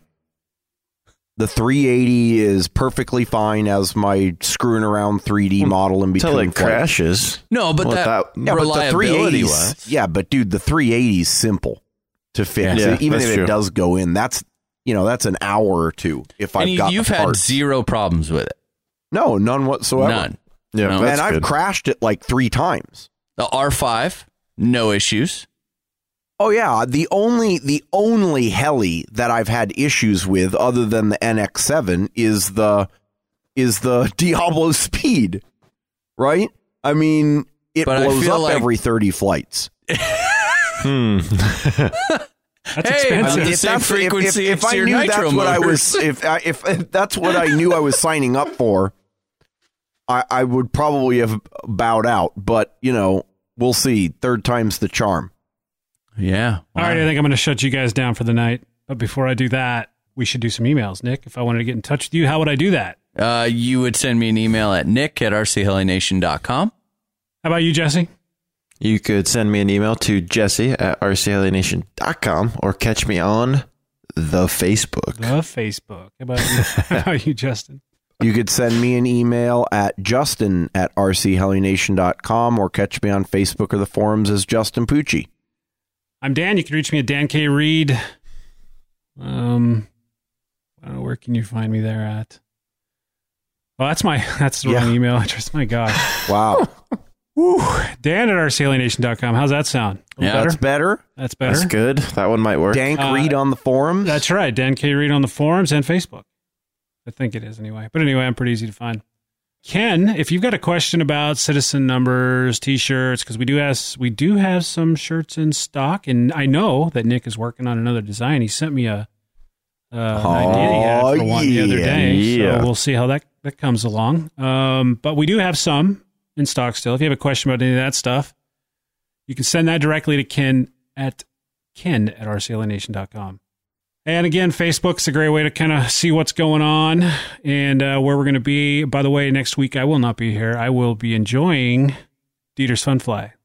So, nice. That's right. I am heading out Wednesday to meet up with some of the guys Wednesday afternoon, and we're going to hang out there till Sunday, and then finally going to get back home. This time I think I'm going to stay home for a while. We'll see. I'm starting to get pretty tired of the travel. It's a good problem to have, though, so don't get me wrong. Yeah. That's a first world problem. Facebook, webpage, all that good stuff. None of it's changed in a while. It's all pretty easy to find, rchellynation.com. Go register for RCHN4 on right. RC Flight Deck. That's right. And anytime you place an order with any of our sponsors, please, all you have to do, it really helps us a lot. Just say thank you for supporting RCHN in the notes. That'd be great. When is that Fun Fly, Justin? September 15th through the 18th of this year. Yes. Dayton, Oregon. And RC Flight Deck, that's pretty easy to find, right? I mean, is it just... Yeah, www.rcflightdeck.com. Go into the search window at the top left and type in RCHN or RC Heli Nation, however you want to do it. And it will take you right to the event page where you can register as a general pilot and also for all of the contests and competitions that we'll be doing. Nice. And we're doing a pre-register raffle. That's right, we are. And the winner of that raffle gets to be Dan's bitch for the weekend. In addition to potentially getting some sort of heli loot. Yeah. Yes. Very nice. Well, I think that about wraps it up, guys. This has been episode 236. We sure hope you enjoyed listening to it as much as we've enjoyed making it. Have a good week. We will see you. These guys will see you next Monday. I'll see you 2 Mondays from now. Dan, you frickin' flan boy, you. Yeah. Later. There it is. See? That was somewhat Scottish. See? That was kind of Scottish. Kinda. Yeah. Yeah. Marginal. Go to hell. There you go. I don't even know what the hell he just said there. Then it was Scottish. Then it was good. This has been a production of RC Heli Nation LLC and is brought to you by SoCo Heli Tools, Progressive RC, Rev Electrics USA, Lower Heli, BK Servos, and Spartan Flybarless Systems. If you have any comments or questions, please feel free to send us an email.